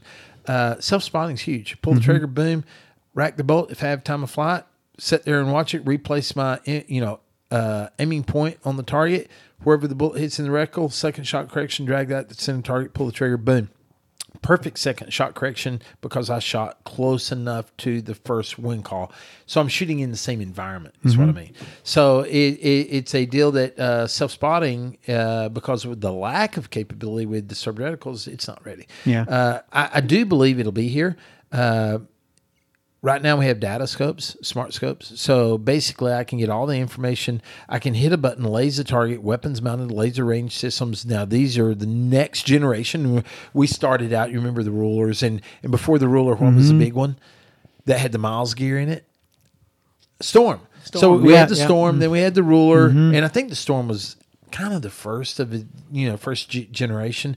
Then we had the rulers, and rulers were really good. They were, they're phenomenal. And then we go the Raptor S, and then we go to we won't get into the new equipment, but we've got a lot of new equipment. The whole goal of that whole thing, and we were chasing that smart scope for a while, but we were like, we're not going to rush it. We're going to get it right. So we went with the Night Force we just unselected. And the whole goal was that shooter never comes off the optic, right? Because when you come off, you see that bad guy and you come off to look at data, look at Kestrel, look at your data card and go back on. Absolutely. Very hard to reacquire. So it's to keep the sniper on looking through his glass. And we will get there. And the data scope does that now. So we have Kent inside, which is phenomenal. That's huge. A little red light comes on, when you're off Kent. So I think it's off I love that. A degree and a half, it pops up. Yeah, it's wonderful. it's so and then awesome. you've got your dope. And you can actually populate the information that you're looking for as far as,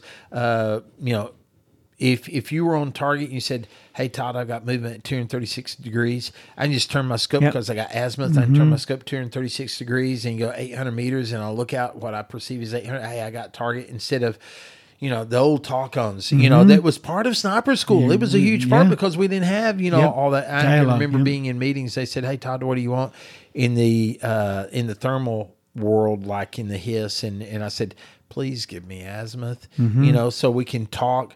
Back then, the hard deal was the thermals had just been brought in, whether it's, like odd non-block threes, and it wasn't back then. It was actually just the FLIR hisses. And the problem was we were trying to talk FLIR hiss to the two MUNs. Different languages. So you had one guy square and you had one guy thermal, and it's like do a talk on, out on a target in the dark.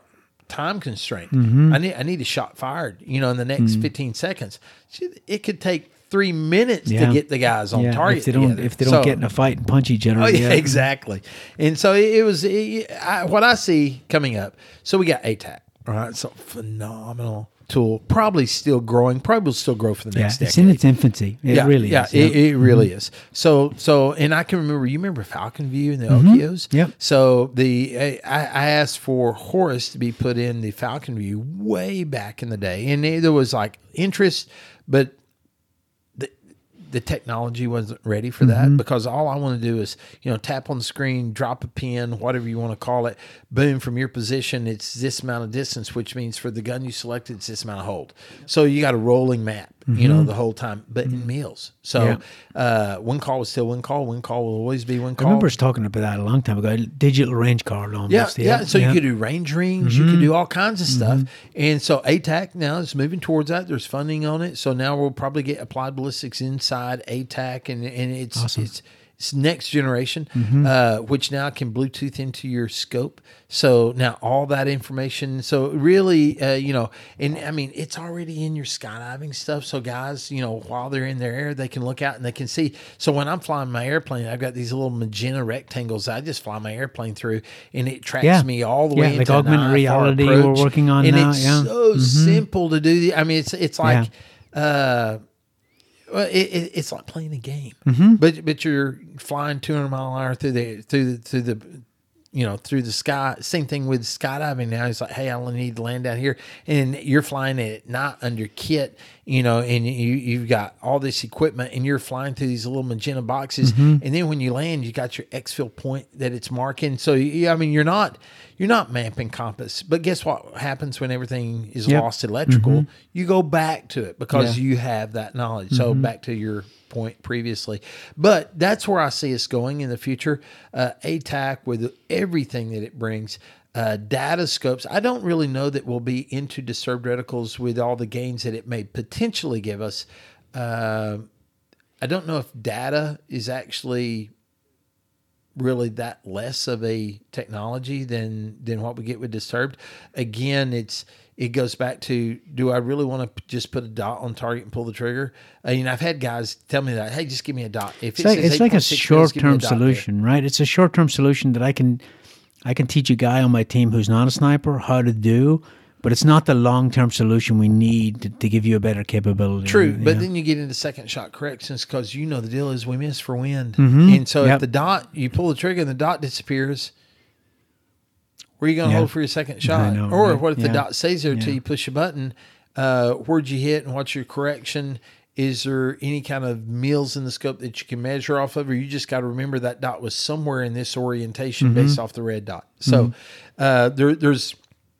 there's a lot of next generation coming in that world.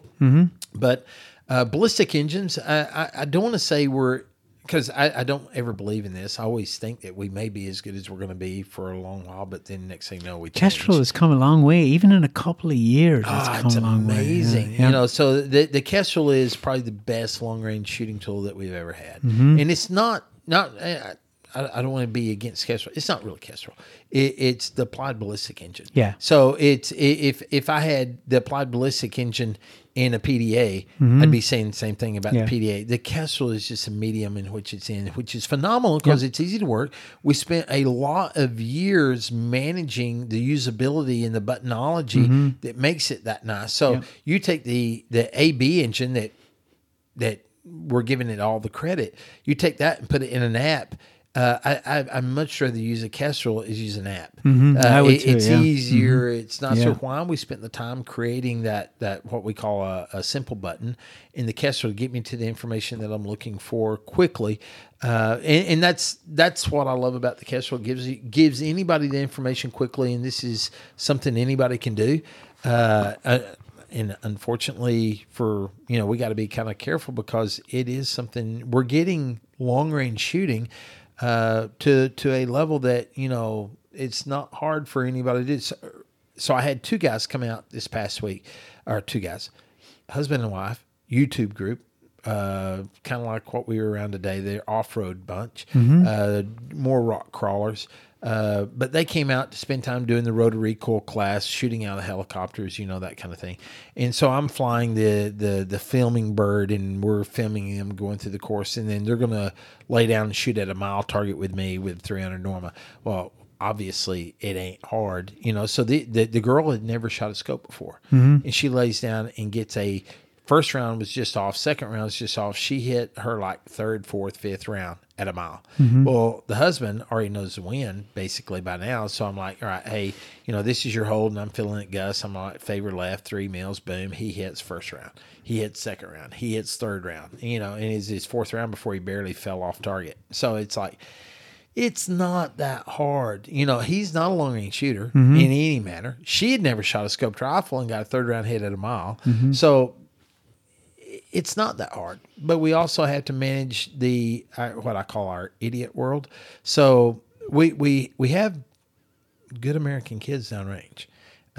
We have to manage what we put on the internet and be grown ups about it, and not try to be self oriented to the point that we want to make sure we look good in our own special little group and start putting out information that can put our boys into harm's way. Yeah. And you got to give the boys credit.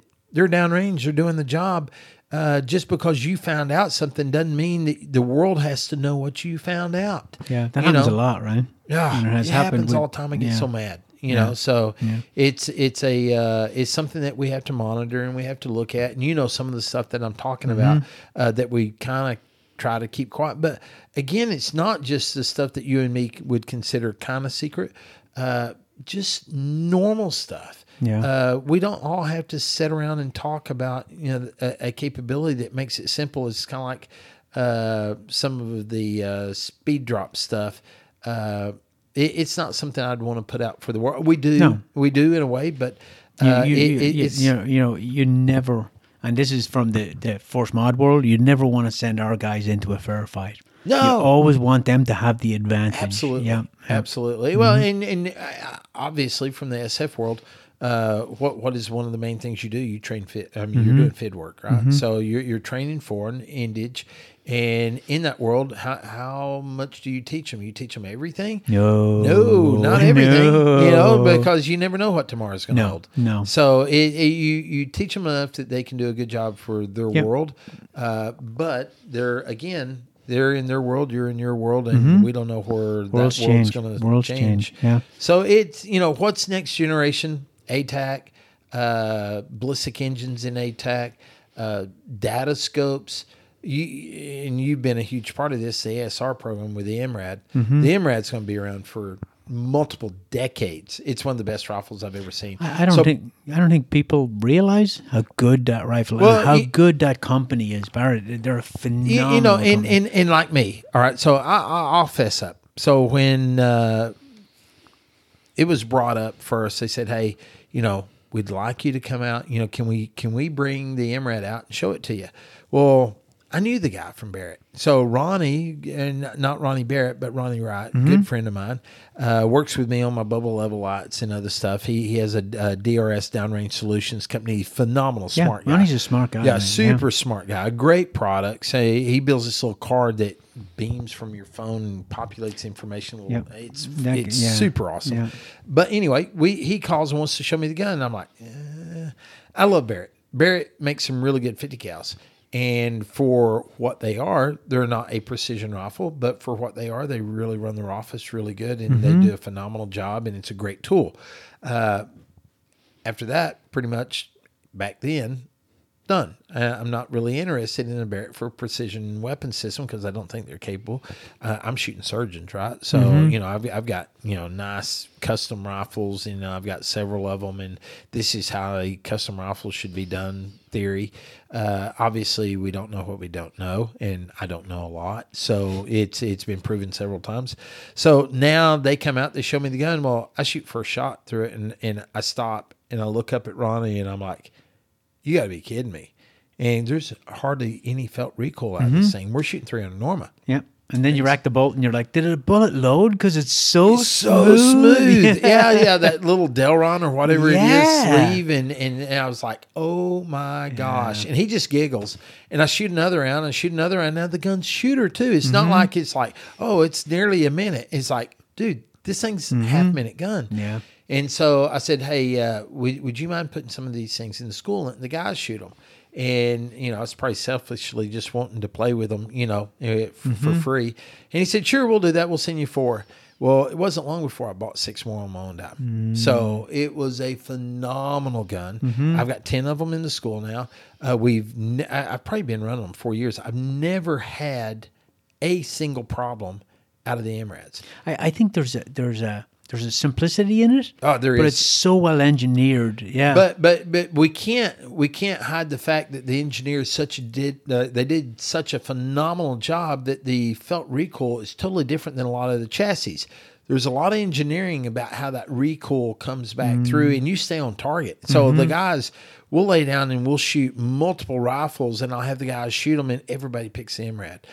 You know, you've been there, you selected it, or you didn't select it, but it's basically what y'all selected as a group.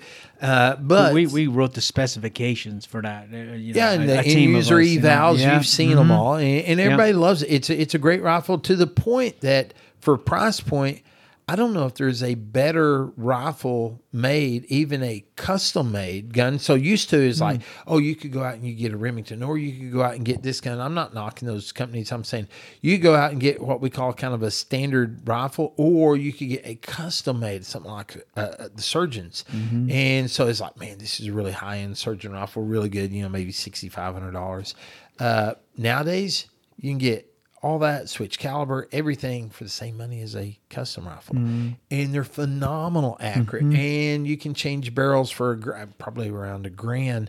Your switch calibers, switch barrel. So now you can have a 338, 300 Norma, 6.5 PRC, 300 PRC, 308, 300 Win Mag, $1,000 caliber, boom, boom, boom. You're not spending like I did 6 times $6,500 to get in my Surgeons, so it's a great choice for somebody that wants something and may want to switch calibers. And it's a great gun. It's not like it's like, well, I could have this, but I don't get the sexy, what we call CDI factor, chicks dig it. It's like, this gun's really sexy. The gun looks nice. It's a good looking gun. I don't know if it's lacking CDI.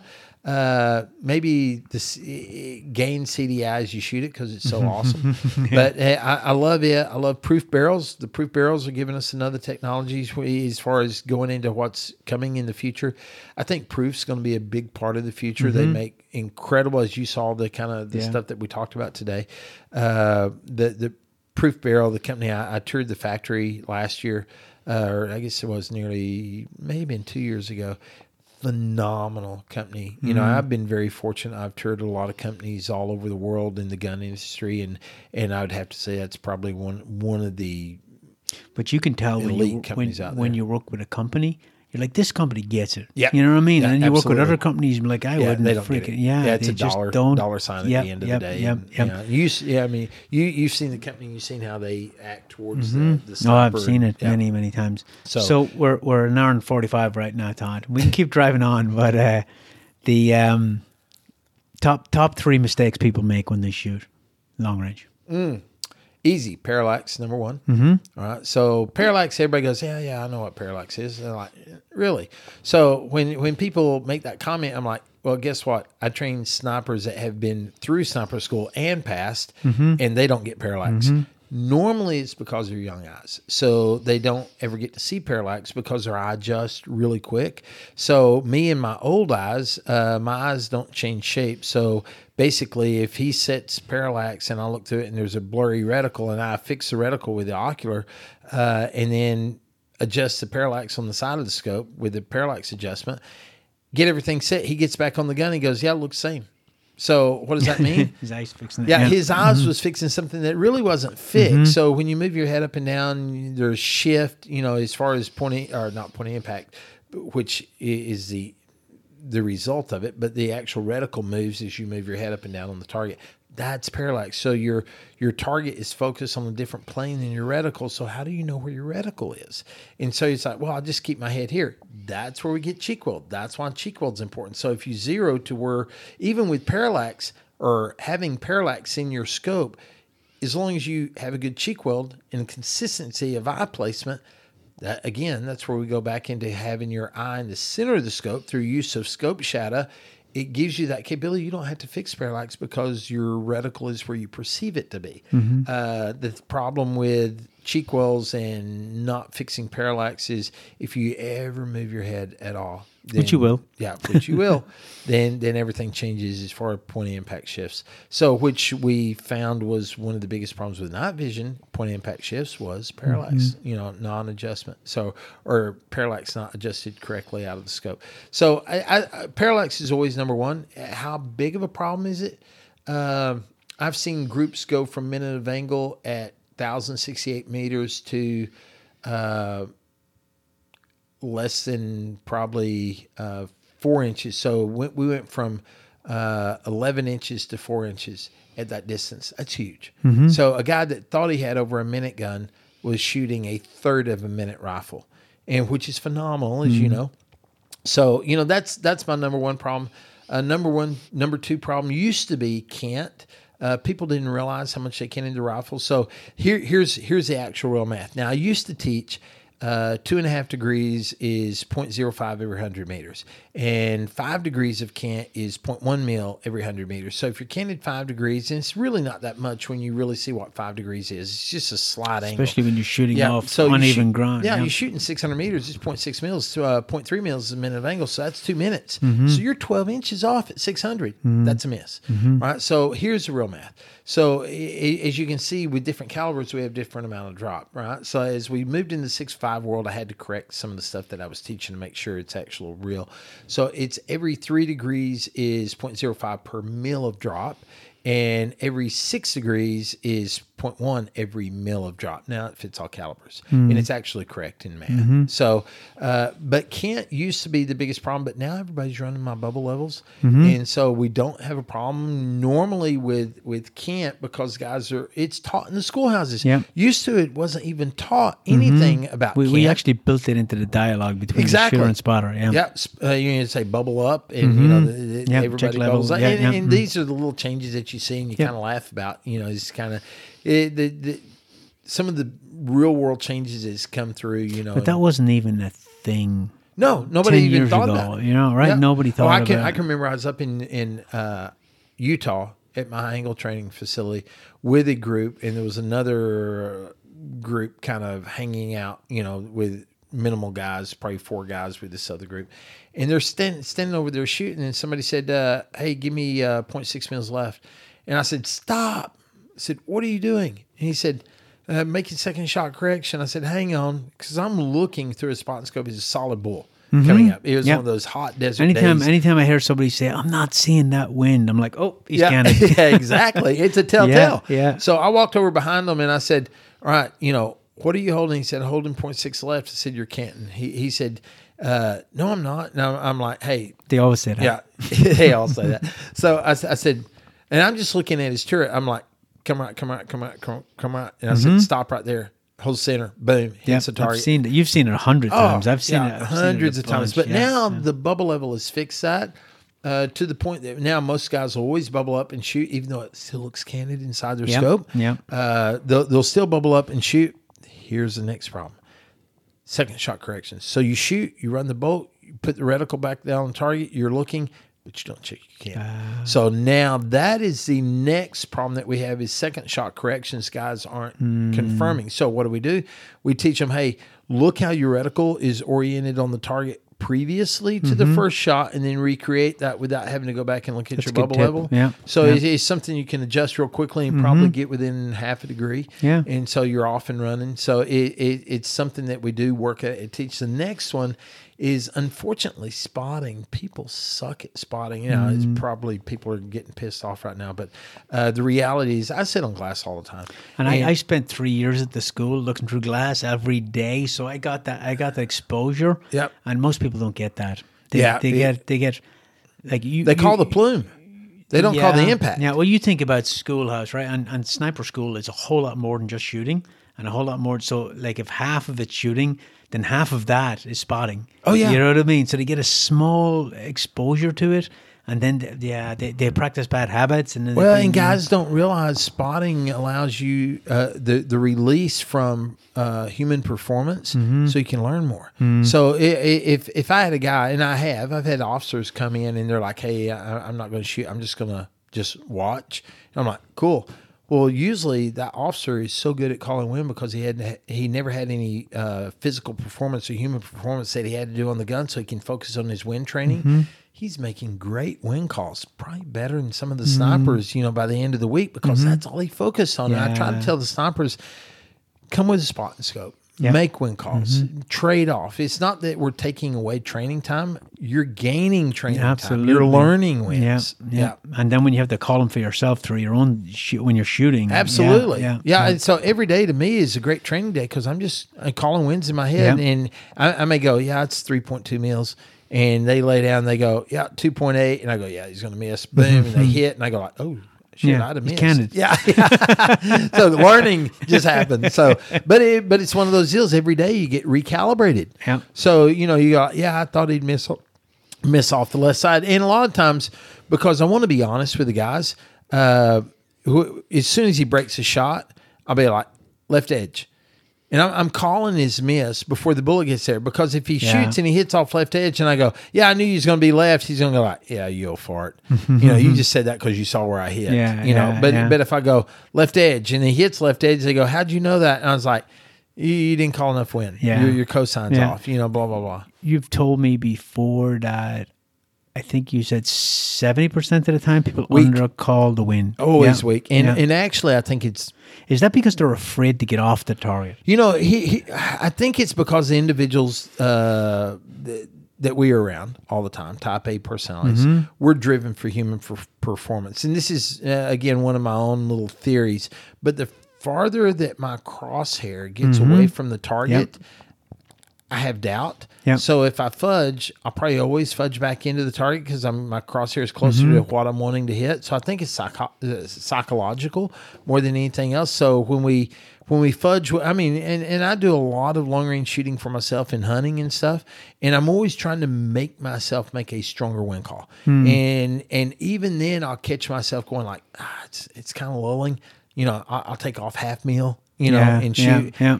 And then miss on the weak side. Yeah, it's and human I'm like, nature. It's human nature. yeah, it is human nature, but I think it's more of a psychological deal to where where our warm and fuzzy's close to the target. I honestly think it's probably, it depends on what the speed of the wind is, but I'd say 70-75% is always on the weak side. Very rarely, not even 10%, probably 5%. We're on the strong side, and usually, if I had to guess, and you've probably been with me on target or out on the range where we look at a target, and there's 15 shots, and there's only one or two of them on the left half of the target, and all the other hits are on the weak side of the target, and so it's like, hey guys, look at this target. Let it be a learning lesson to you. And then if we could actually map all the misses right now, all of them would have probably been on the right side, maybe one on the left. So it is something that we need to be aware of and train our brain to accept. Math is math. It is what it is. Shoot the math. So I tell people all the time, a wind call is very simple if you follow the steps.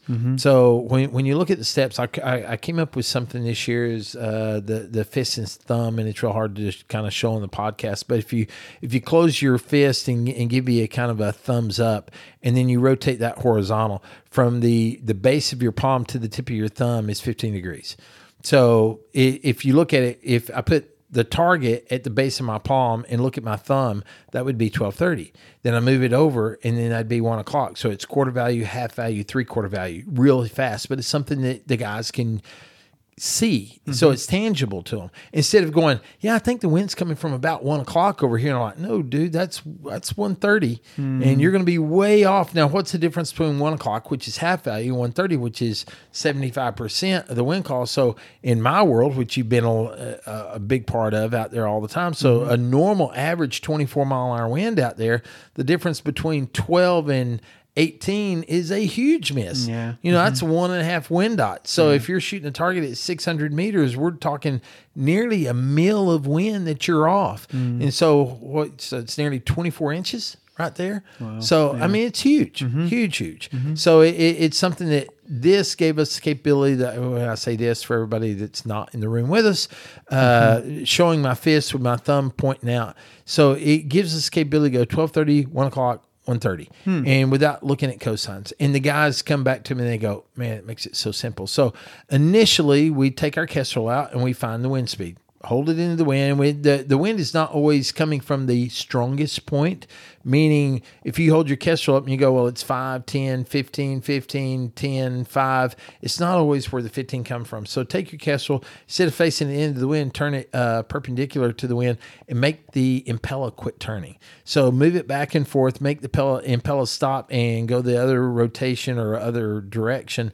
Move it around until it stops or is bouncing back and forth. And then look down the seam of the Kestrel and it's pointing to a point on the horizon. That's the direction of the wind. Now, in a tactical world, you can actually find this with spotting scopes and looking for bull and that kind of stuff if you're in a building where you can't actually, utilize a kestrel like that. So it gives you the capability to where you can find the direction. Well, once you found the direction, now you find the target, and then you start with the target and you go, okay, hey, that's quarter value, that's half value of whatever the wind is that's actually blowing. So if it's blowing 20, it's like, hey, it's 10 mile an hour, that's 2.5 wind dots on your 308, boom, you're done. If you'll follow those steps, it's amazing how close you can get to actually shooting in high winds. And we're talking 40 mile an hour winds on top of, canyons, and guys are getting 900 meter hits, for a second round. And they're like, when they miss, it's like missing 2 inches off the left side. And they're like, I can't believe we can shoot in this kind of wind. It's just math. Yeah. It's just more math.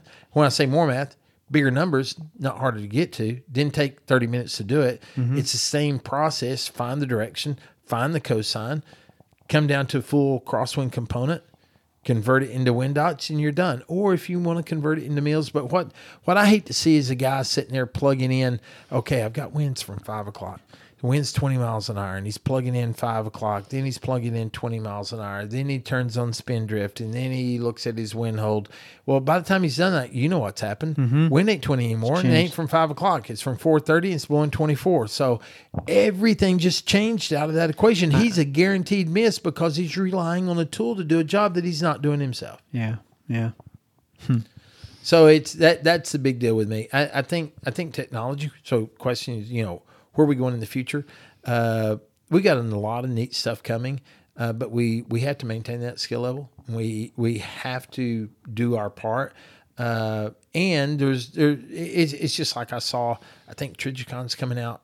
Maybe it's Trijicon. I may be incorrect. I saw on Facebook they got a wind reader now that works out to 500 meters, works for range to 5,000, but reads wind to 500. Well, I've been part of the wind since it started with Deepak and the whole DARPA project and called One Shot. And since 2008, they came to my house when it was the size of a Ryder truck, a literal Ryder truck, and it parked out there for a week. So the deal is, can we read wind to 500? Well, that was never the job. The job was 1,000 was the starter, and 1,500 is what we wanted to push. Well, that's a lot harder than 500. So reading wind, just reading it to 500 is child's play. That's the easy part. Yeah, that's the easy part. Now, you say that. I know. Yeah. So in our world, and I agree with you wholeheartedly, and I do. But to the average hunter out there, they're gonna be like, not child play. That's hard. For one, 500 is long range, so in a lot of people's world. And so I get this question a lot. It's like, hey, Todd, what's long range? All right, hang on. Long range is transonic. And that's my base answer now. So if you're shooting a 5.56, long range is close to 600 meters. So can you shoot farther? Oh, yeah. Yep, it's not a problem. But that's in long range. So what's short range? Under transonic. So 600 in with 5.56 is short range. Really, if you understand ballistics, it really should be kind of considered long range. It's not hard. So to go out and shoot a cow or a target or whatever at 500 with a 5.56 and make a good wind call, not that hard. With a 300 Norma. Now we're talking in the 1,600 meters is the start of long range. Well, you wrote the program for that, so it's like 1,500 meter gun, but it's supersonic at 1,500 meters. So we should own everything because it's, as Brian Litt says, it's very, very deterministic out to that predictable. point. Yeah, it's predictable. So it's one of those things that long range is what it is. We're doing 2 mile shoots and beyond, and shooting at smaller targets, and that's long range. That's extreme long range. 3,400 meters. But when you get into other worlds, for military, 1,500 meters shouldn't be long range because we gave them the tools. And you were a huge part of that. You gave them tools that gave them the capability to where if he can do, hold that fist and thumb out there and do that. Gave them the kestrels, gave them the ballistic engines.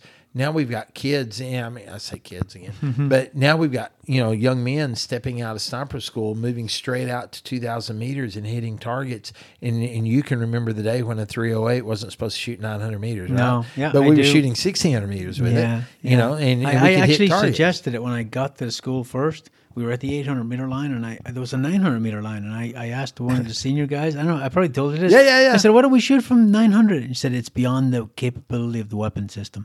Yep. And that was the answer, because that was the thought process to that point. Yeah, and it was, and all that's changed, and it's amazing to see where it's come. Not just technology, but the how would you say it? The way that we have embraced technology in the sniper community. Yeah. And The mindset, yeah. the mindset's changed so much. It has, yeah. And so we've jumped in the, since say 2003 when I started working with the military, and where I saw where they were a second focal plane, 2.5 to 10 power scopes, BDC turrets, mill reticles. How stupid was that? Oh my so God. it's Yeah. embarrassing. When Yeah, people ask me, what's better, minute of angle or mills? I'm like, just have both the same. You know what I mean? I can work with you if they're both the same. I work in both. Yeah, I work yeah, in either. yeah. My deal is I'm a big believer in United States law enforcement should be working in yards. Doesn't mean, now listen, we have to have this conversation right now. So it doesn't mean they have to be in MOA, right? So one Yeah. doesn't correlate with the other, right? So just because you're No, working in no, yards yeah, doesn't no, mean you have to no, work in MOA. You Yeah. can work in meals and work But in your yards. turret and your reticle should be the same damn thing. Yeah, you're absolutely 100%. They should never be opposing. Yeah, So yeah. the deal with me is when our U.S. military guys are now on top of building with, let's just say, SAS or SBS or SASR or any of the Five Eyes or any of the other guys that we work with downrange, everybody should be in meters. Yeah. Everybody should be talking the same, because when you say, hey, I got a target 500, it's 500 meters for Yeah, everybody, not yeah, 500 yeah. yards for you, which Yeah. is 460 meters for somebody else or somewhere close. I'm just throwing civilian math out. comps are all in yards. Oh, yeah. yeah. But guys, I mean, Yeah. they come in and I see it. They come in and they're working in yards because they went to civilian comp. And now they go, hey, target's 900. They plug in 900 and they Yeah. shoot and they miss. And they go, oh, Been there, done that. yep. Yep. Yep. Because they're Yeah. working in yards. Now, in the U.S. law enforcement world, guess what? So when FBI, when certain groups, let's say FBI shows up, depending on the group, I tell them, hey, you need to be in yards, you need to be in meters because who they work with.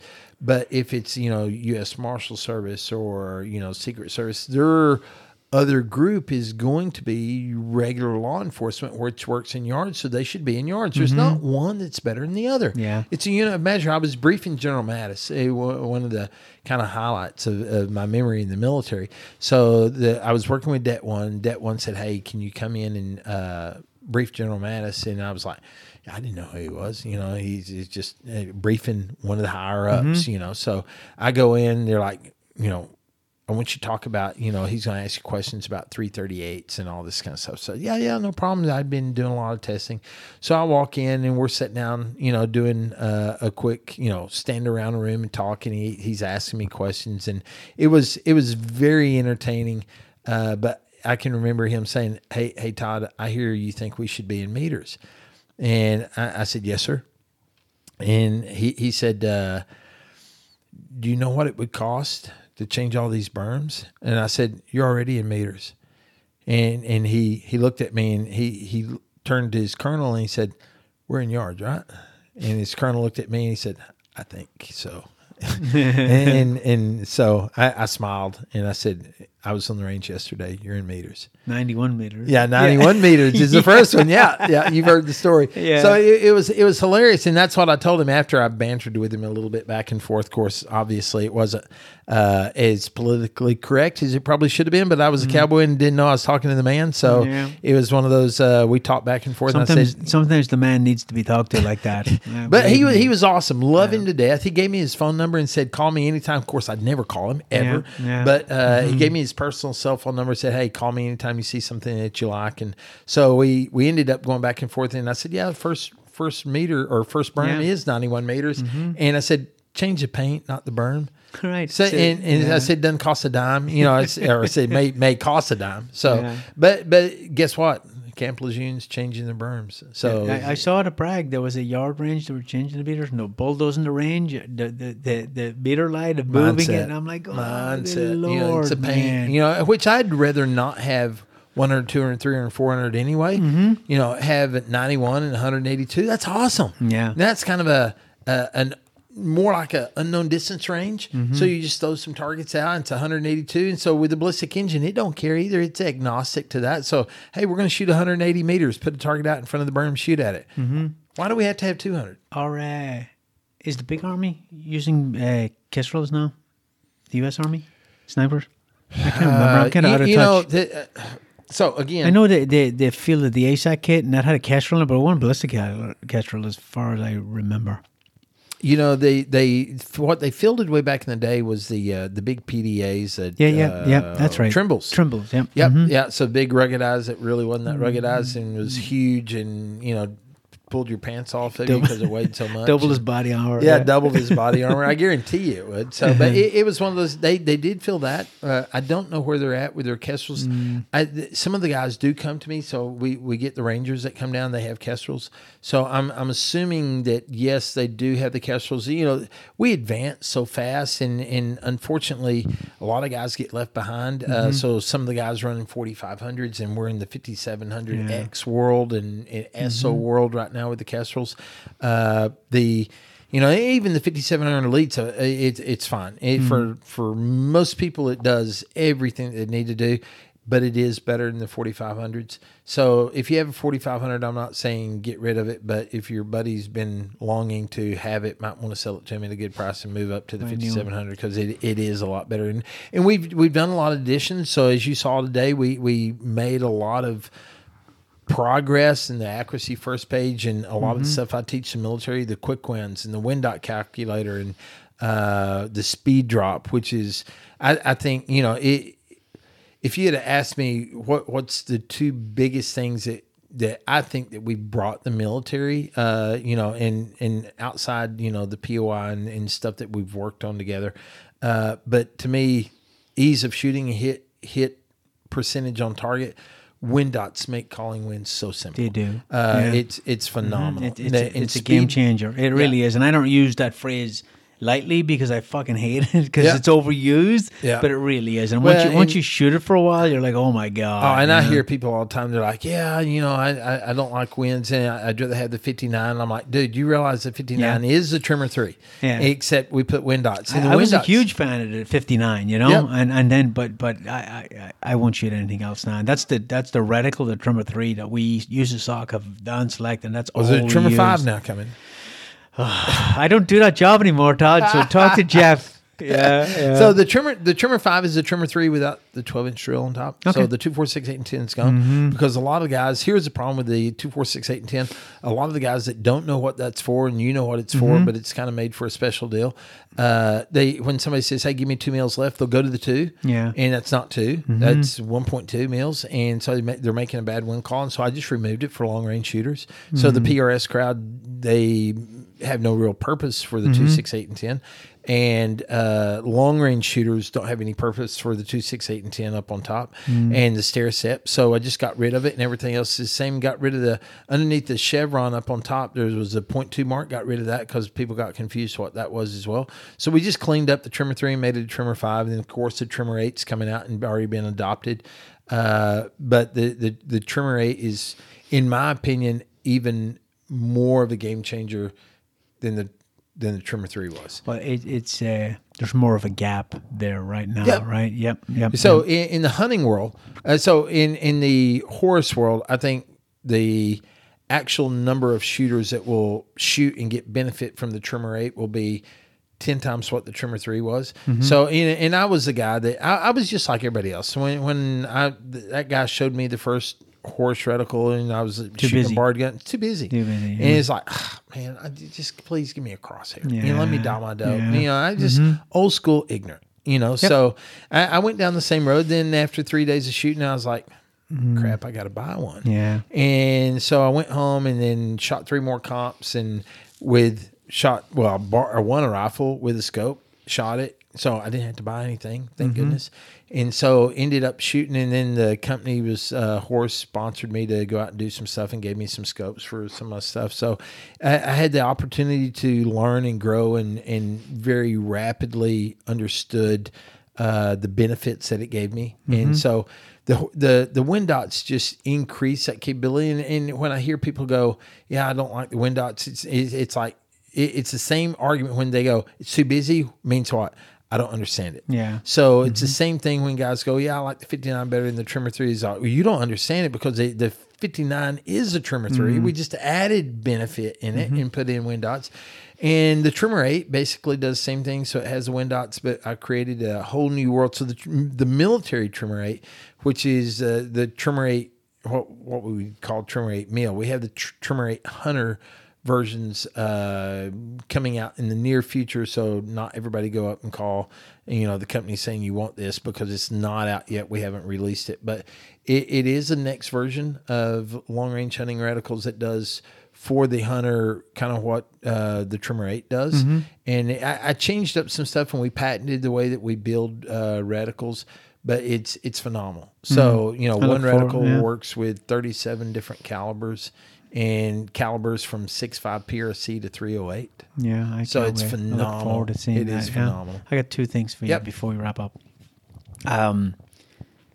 So another hour? Another hour at least. No, it's not. Don't turn us off. So what would you say, because I think Mike told me to ask you this because there's a lot of chatter, because there's a lot of, I don't know if you knew this, but there's a lot of experts on the internet that know everything. I had no clue. So to people who say 308 is better than 6.5, go. 308 is inherently accurate round. It's a good round. It is probably my favorite round for training because you have to be real good at it to hit anything. Yeah, so because the wind pushes it all over absolutely. the place. Yeah. And I tell guys all the time, I'm like, hey, you want to bring your 300 because the range restrictions on most bases. I'm like, yeah, I know you don't get to shoot them. So bring your 300, bring your 338, bring whatever you want to bring. But please bring 308 for 150 rounds a day at least for 3 days. That's actually why we left the 308 in the Absolutely. ASR. We talked about this. You can shoot it at any range out there, and it's a great training range. It's a great training range, great training caliber. But real world 6.5. Come on, give me a break. So hit probability goes through the roof. That's why you move to it. So if I go out and train, for me, I'm shooting a 308. Yeah. So because you have to call wind within 1 mile an hour to hit my small targets. And you've been out to the house a bunch, we're dealing with up to 30, 40 mile an hour winds. So it's something that you really have to train hard on and get good at. And then the 308, you get to see the results of your training. I hate to see guys go out and shoot in a 10 mile an hour wind, shoot a 6.5 and hit every target and think they call wind goods. Yeah. And they're like, hey, dude, I got a great score. I'm good at this. And you're like, all right, hey, show up tomorrow with 308 and it's going to be blowing 23 mile an hour. And he, out of a possible 40 points now on the wind course, he hits 6 points, So, and then he's just crushed because he thinks he, is a great wind caller, that basically technology and low winds gave him that hit. Yeah. So, and I explained it to him, through technology of high BCs and high muzzle velocities, better time of flight, the edge More that you got retained, would have been a huge miss with 308. So train with the 308. It's smart. That's a great point. What's Todd's goal in the next 5 years, personally? So Todd's world is in a transition time. So the transition is my oldest son is coming into the company. He had a aerospace background. He was going to be an A-10 pilot, was going through aerospace at A&M, developed celiac disease, had to drop out of the A-10 thought process. Went through business school, got his degree, came to work for me. Super smart. He's one of those kids that he's valedictorian. He's scary top smart in his class. kid. He is. Yeah, I've known him since he was little. Yeah. He's always been scary smart. Scary smart, and he's really good. Of course, people don't understand. He's like, yes, he's 25, but he's also you got to look at what he's been through in his life, meaning he basically had to live with me as dad. So from the time he shot his first deer at 6, which means he was training at 5, and all the training that he went through was the same stuff that y'all went through. So he's been on the program for 19 years. So, you know, Probably learned a thing or two, right? A couple of decades, plus he's sat in the classes and been on the range. And I've actually seen him teach. The last time I was down there, I sat in the back and he was teaching some guys. And I was like, man, that's impressive. And I'm real impressed with him. He does a phenomenal job. And I can remember when he was little, and I mean really kind of little. He was probably 12, 13 years old. I carried him out to the range, gave him his own spot and scope, and I said, hey, don't talk. And so he sits down behind the guy, and all of a sudden I hear him, you know, making a wind call for the guy. And I look up and I go, Kobe. And he just ducks his head. And so, you know, I'm going on through my teaching and we're shooting. And then I hear him, you know, lean over and whisper another wind call. And I go, Kobe? And he drops his head. And so we go on for a little bit, and all of a sudden I see him lean over, and I stand up, and the guy that he's working with goes, leave him alone. I need help. He's good. So I was like, all right. So if he wants his help and he's doing a good job, and the guy realizes it, and he's just not a talkative kid. So, because Kobe loves to talk. And so I wonder where he got that from. I have no clue. So his mother, I guess. So, but he's learned a lot. He's a really good shooter. So he shot his deer a couple of years ago now at 2,048 meters. He's been a phenomenal shot all of his life. Extreme long range shooting. We're not going to get into distances now, but we've gone beyond that as far as distance shooting. He's really good to the point that he's working with 5 Tier 1s, and they're bringing him back multiple times over and over and over. So he's accepted in the upper level, the community. They really love him, eating him up, does a good job, which releases Todd to actually. So in the last 17 years, I've been booked, a year out every week. So we're training military every week for the past, probably 16 years full time. That first year was just spar. Second year, 8. So probably really 15 years it's been fully booked. So it's been one of those deals. I didn't have time to go elk hunting with my bow. Yeah. I didn't have time to go on a trout fishing trip. It was kind of like you had to schedule a year out. You had to plan it. You had to take that week off. And there wasn't an option like, hey, on Friday, I think I'll jump in the airplane and fly up and, go fish for a little bit, because if the weather got bad, I couldn't make it home, and I've got a group sitting here Sunday night ready for Monday morning. So it killed all opportunity. And I'm not regretting any of that, because I got to work with guys like you. So I've had a phenomenal career, great opportunities to work with some of the best people on the planet. But Todd time. I didn't do a lot of the stuff that I really love to do, like bow hunt and fly fish and that kind of stuff. So I'm going to take a little bit of time. I'll still be on the range, still harassing the guys, still being ornery and shooting with them. But come Friday, they may not see Todd except the airplane buzzing them going off, go fishing or hunting somewhere. Good cue. Yeah. The Kobe wanted this world. He doesn't know what he's getting into. Yeah. So he's a great instructor. He really is. And the nice deal is I can help him. So as far as burnout, which I was very fortunate. I don't think I really had burnout at any point in time. Had moments where, you don't have a day off, maybe not any daylight period off for 3 months. And I mean, you're painting targets on Saturday. You've got something you got to do on Sunday, whether it's refit a range or whatever. And then guys are showing up and you're trying to get back down to Sleepy which is the cabin that we do all the training out of, that's named Sleepy Hollow. So you're bouncing back and forth, running 100-mile hour, and you look up and it's like, man, I haven't had a moment of free time. Not that free time is important to me, because I don't work. It's like they say, you love the job that you do, you'll never work a day in your life. Very true. So I don't really work, but there's other things in life, like, I was probably neglecting some things around the house, on the ranch, that kind of stuff, not taking care of stuff. So now it's kind of nice. We've got the rotary recoil class on the civilian side, which is with Jason, my neighbor. But we've got a helicopter and we do the military stuff. So now I can leave Kobe and I say, hey, y'all finish up. I'm going to go load some mags, get the helicopter ready, fly the helicopter out to the range to the boys. They've started around the wind course. We're flying them out, running the the Hilo portion, which is a 50-mile gun run with over 90 target acquisitions.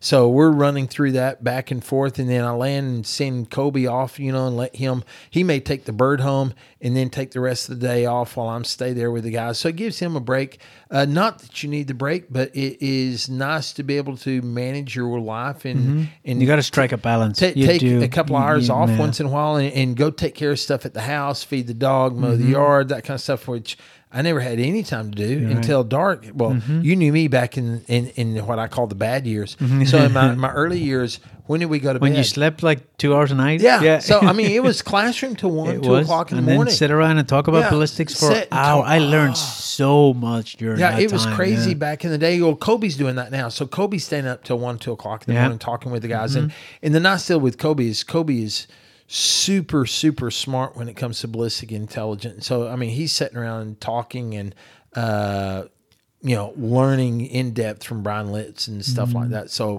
Kobe's honestly, probably ballistically, Kobe's above me, as far as his knowledge of actual what happens and everything. So it's nice to see the growth. I'm still going to be around. I'm not quitting, not retiring. Don't ever intend to. Growth. I may take a month off and go hunting and fishing in Alaska in August. Do it. You've earned it, man. And then come back and fall back in my world. I'm going the whole month of April in New Zealand and Australia doing training anyway. So I'm out for 6 weeks during that time.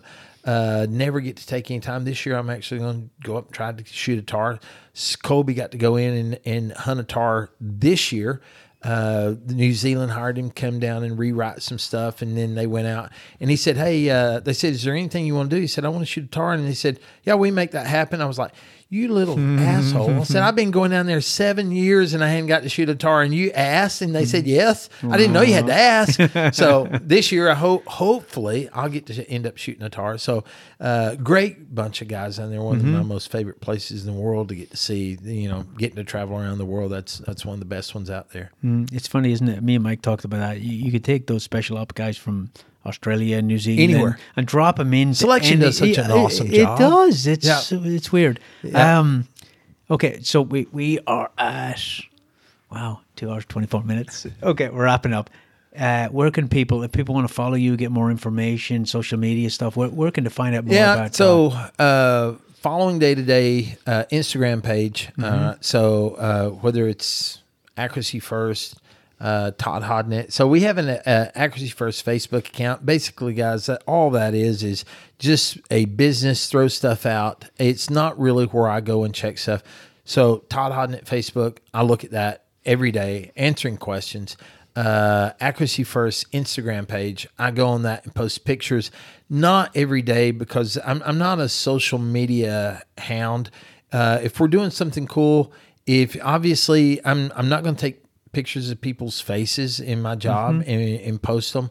If I can sneak some pictures that I think are, gun porn, that's a cool gun, nice sunset, whatever. I may post some pictures. The wind's blowing 56 mile an hour today. I may post a picture of a Kestrel with 56 mile an hour, 72 mile an hour. The wind's blowing 72 out the other day when we were wanting to do some testing on, aerodynamic jump, just neat, tell a story, type stuff.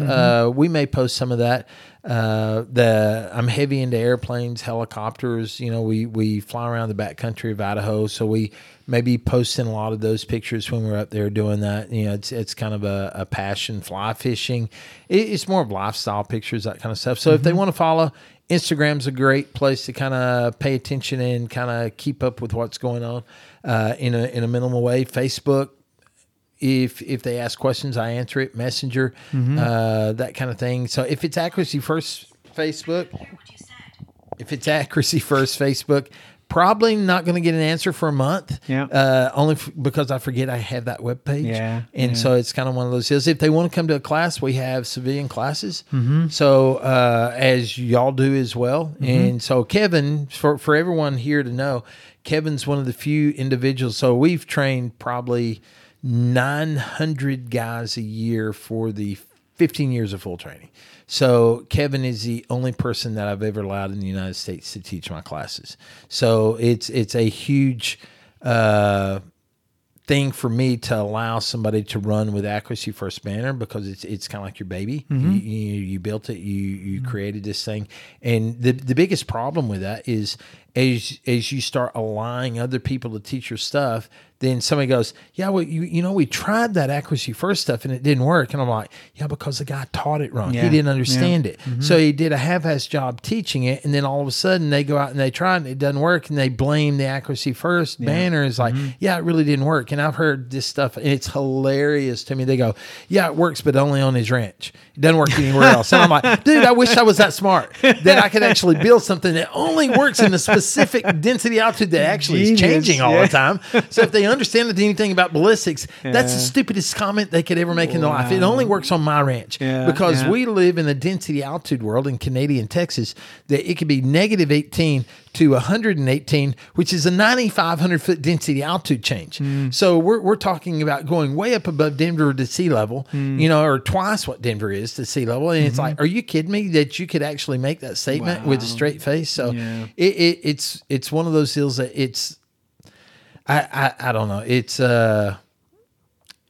funny. The social media crowd is. I try not to engage. I just don't. I love the Joe Rogan comment. It's like, post what you want to post and never look back.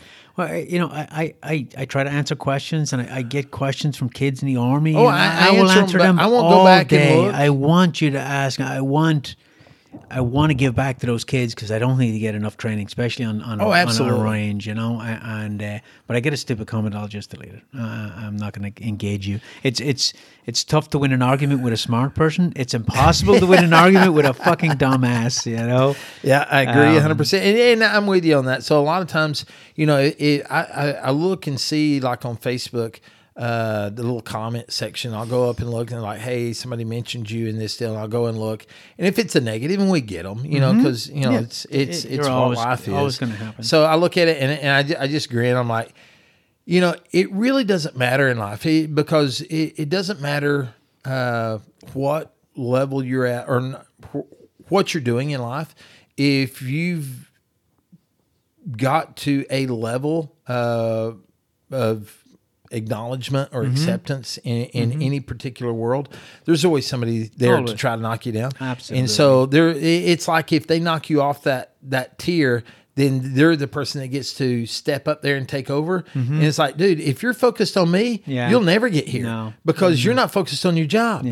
So I'm not focused on I'm not trying to see what Brian Morgan's doing. And everybody, it was funny today because he walked up with another individual. He said, hey, this guy actually heard that, you and me weren't going to work out being in the same building because we don't get along. Well, they don't know that me and Brian talk. Brian's such a nice guy. He's man. so nice. He's wonderful. And me and Brian are actually, if we would have probably problems with our wives if we lived close together because we'd be at each other's house all the time, running around shooting. So, I mean, me and Brian are friends and we talk on the phone. And it's one of those deals that other people, they're trying to poke and say, he doesn't know what he's doing, and I'd never use that reticle, and I hate the applied ballistic engine just because I had something to, some play in it. And it's like, man, if that's what your focus is, I never have to worry about you because you'll never be above where you are right now because your focus is wrong.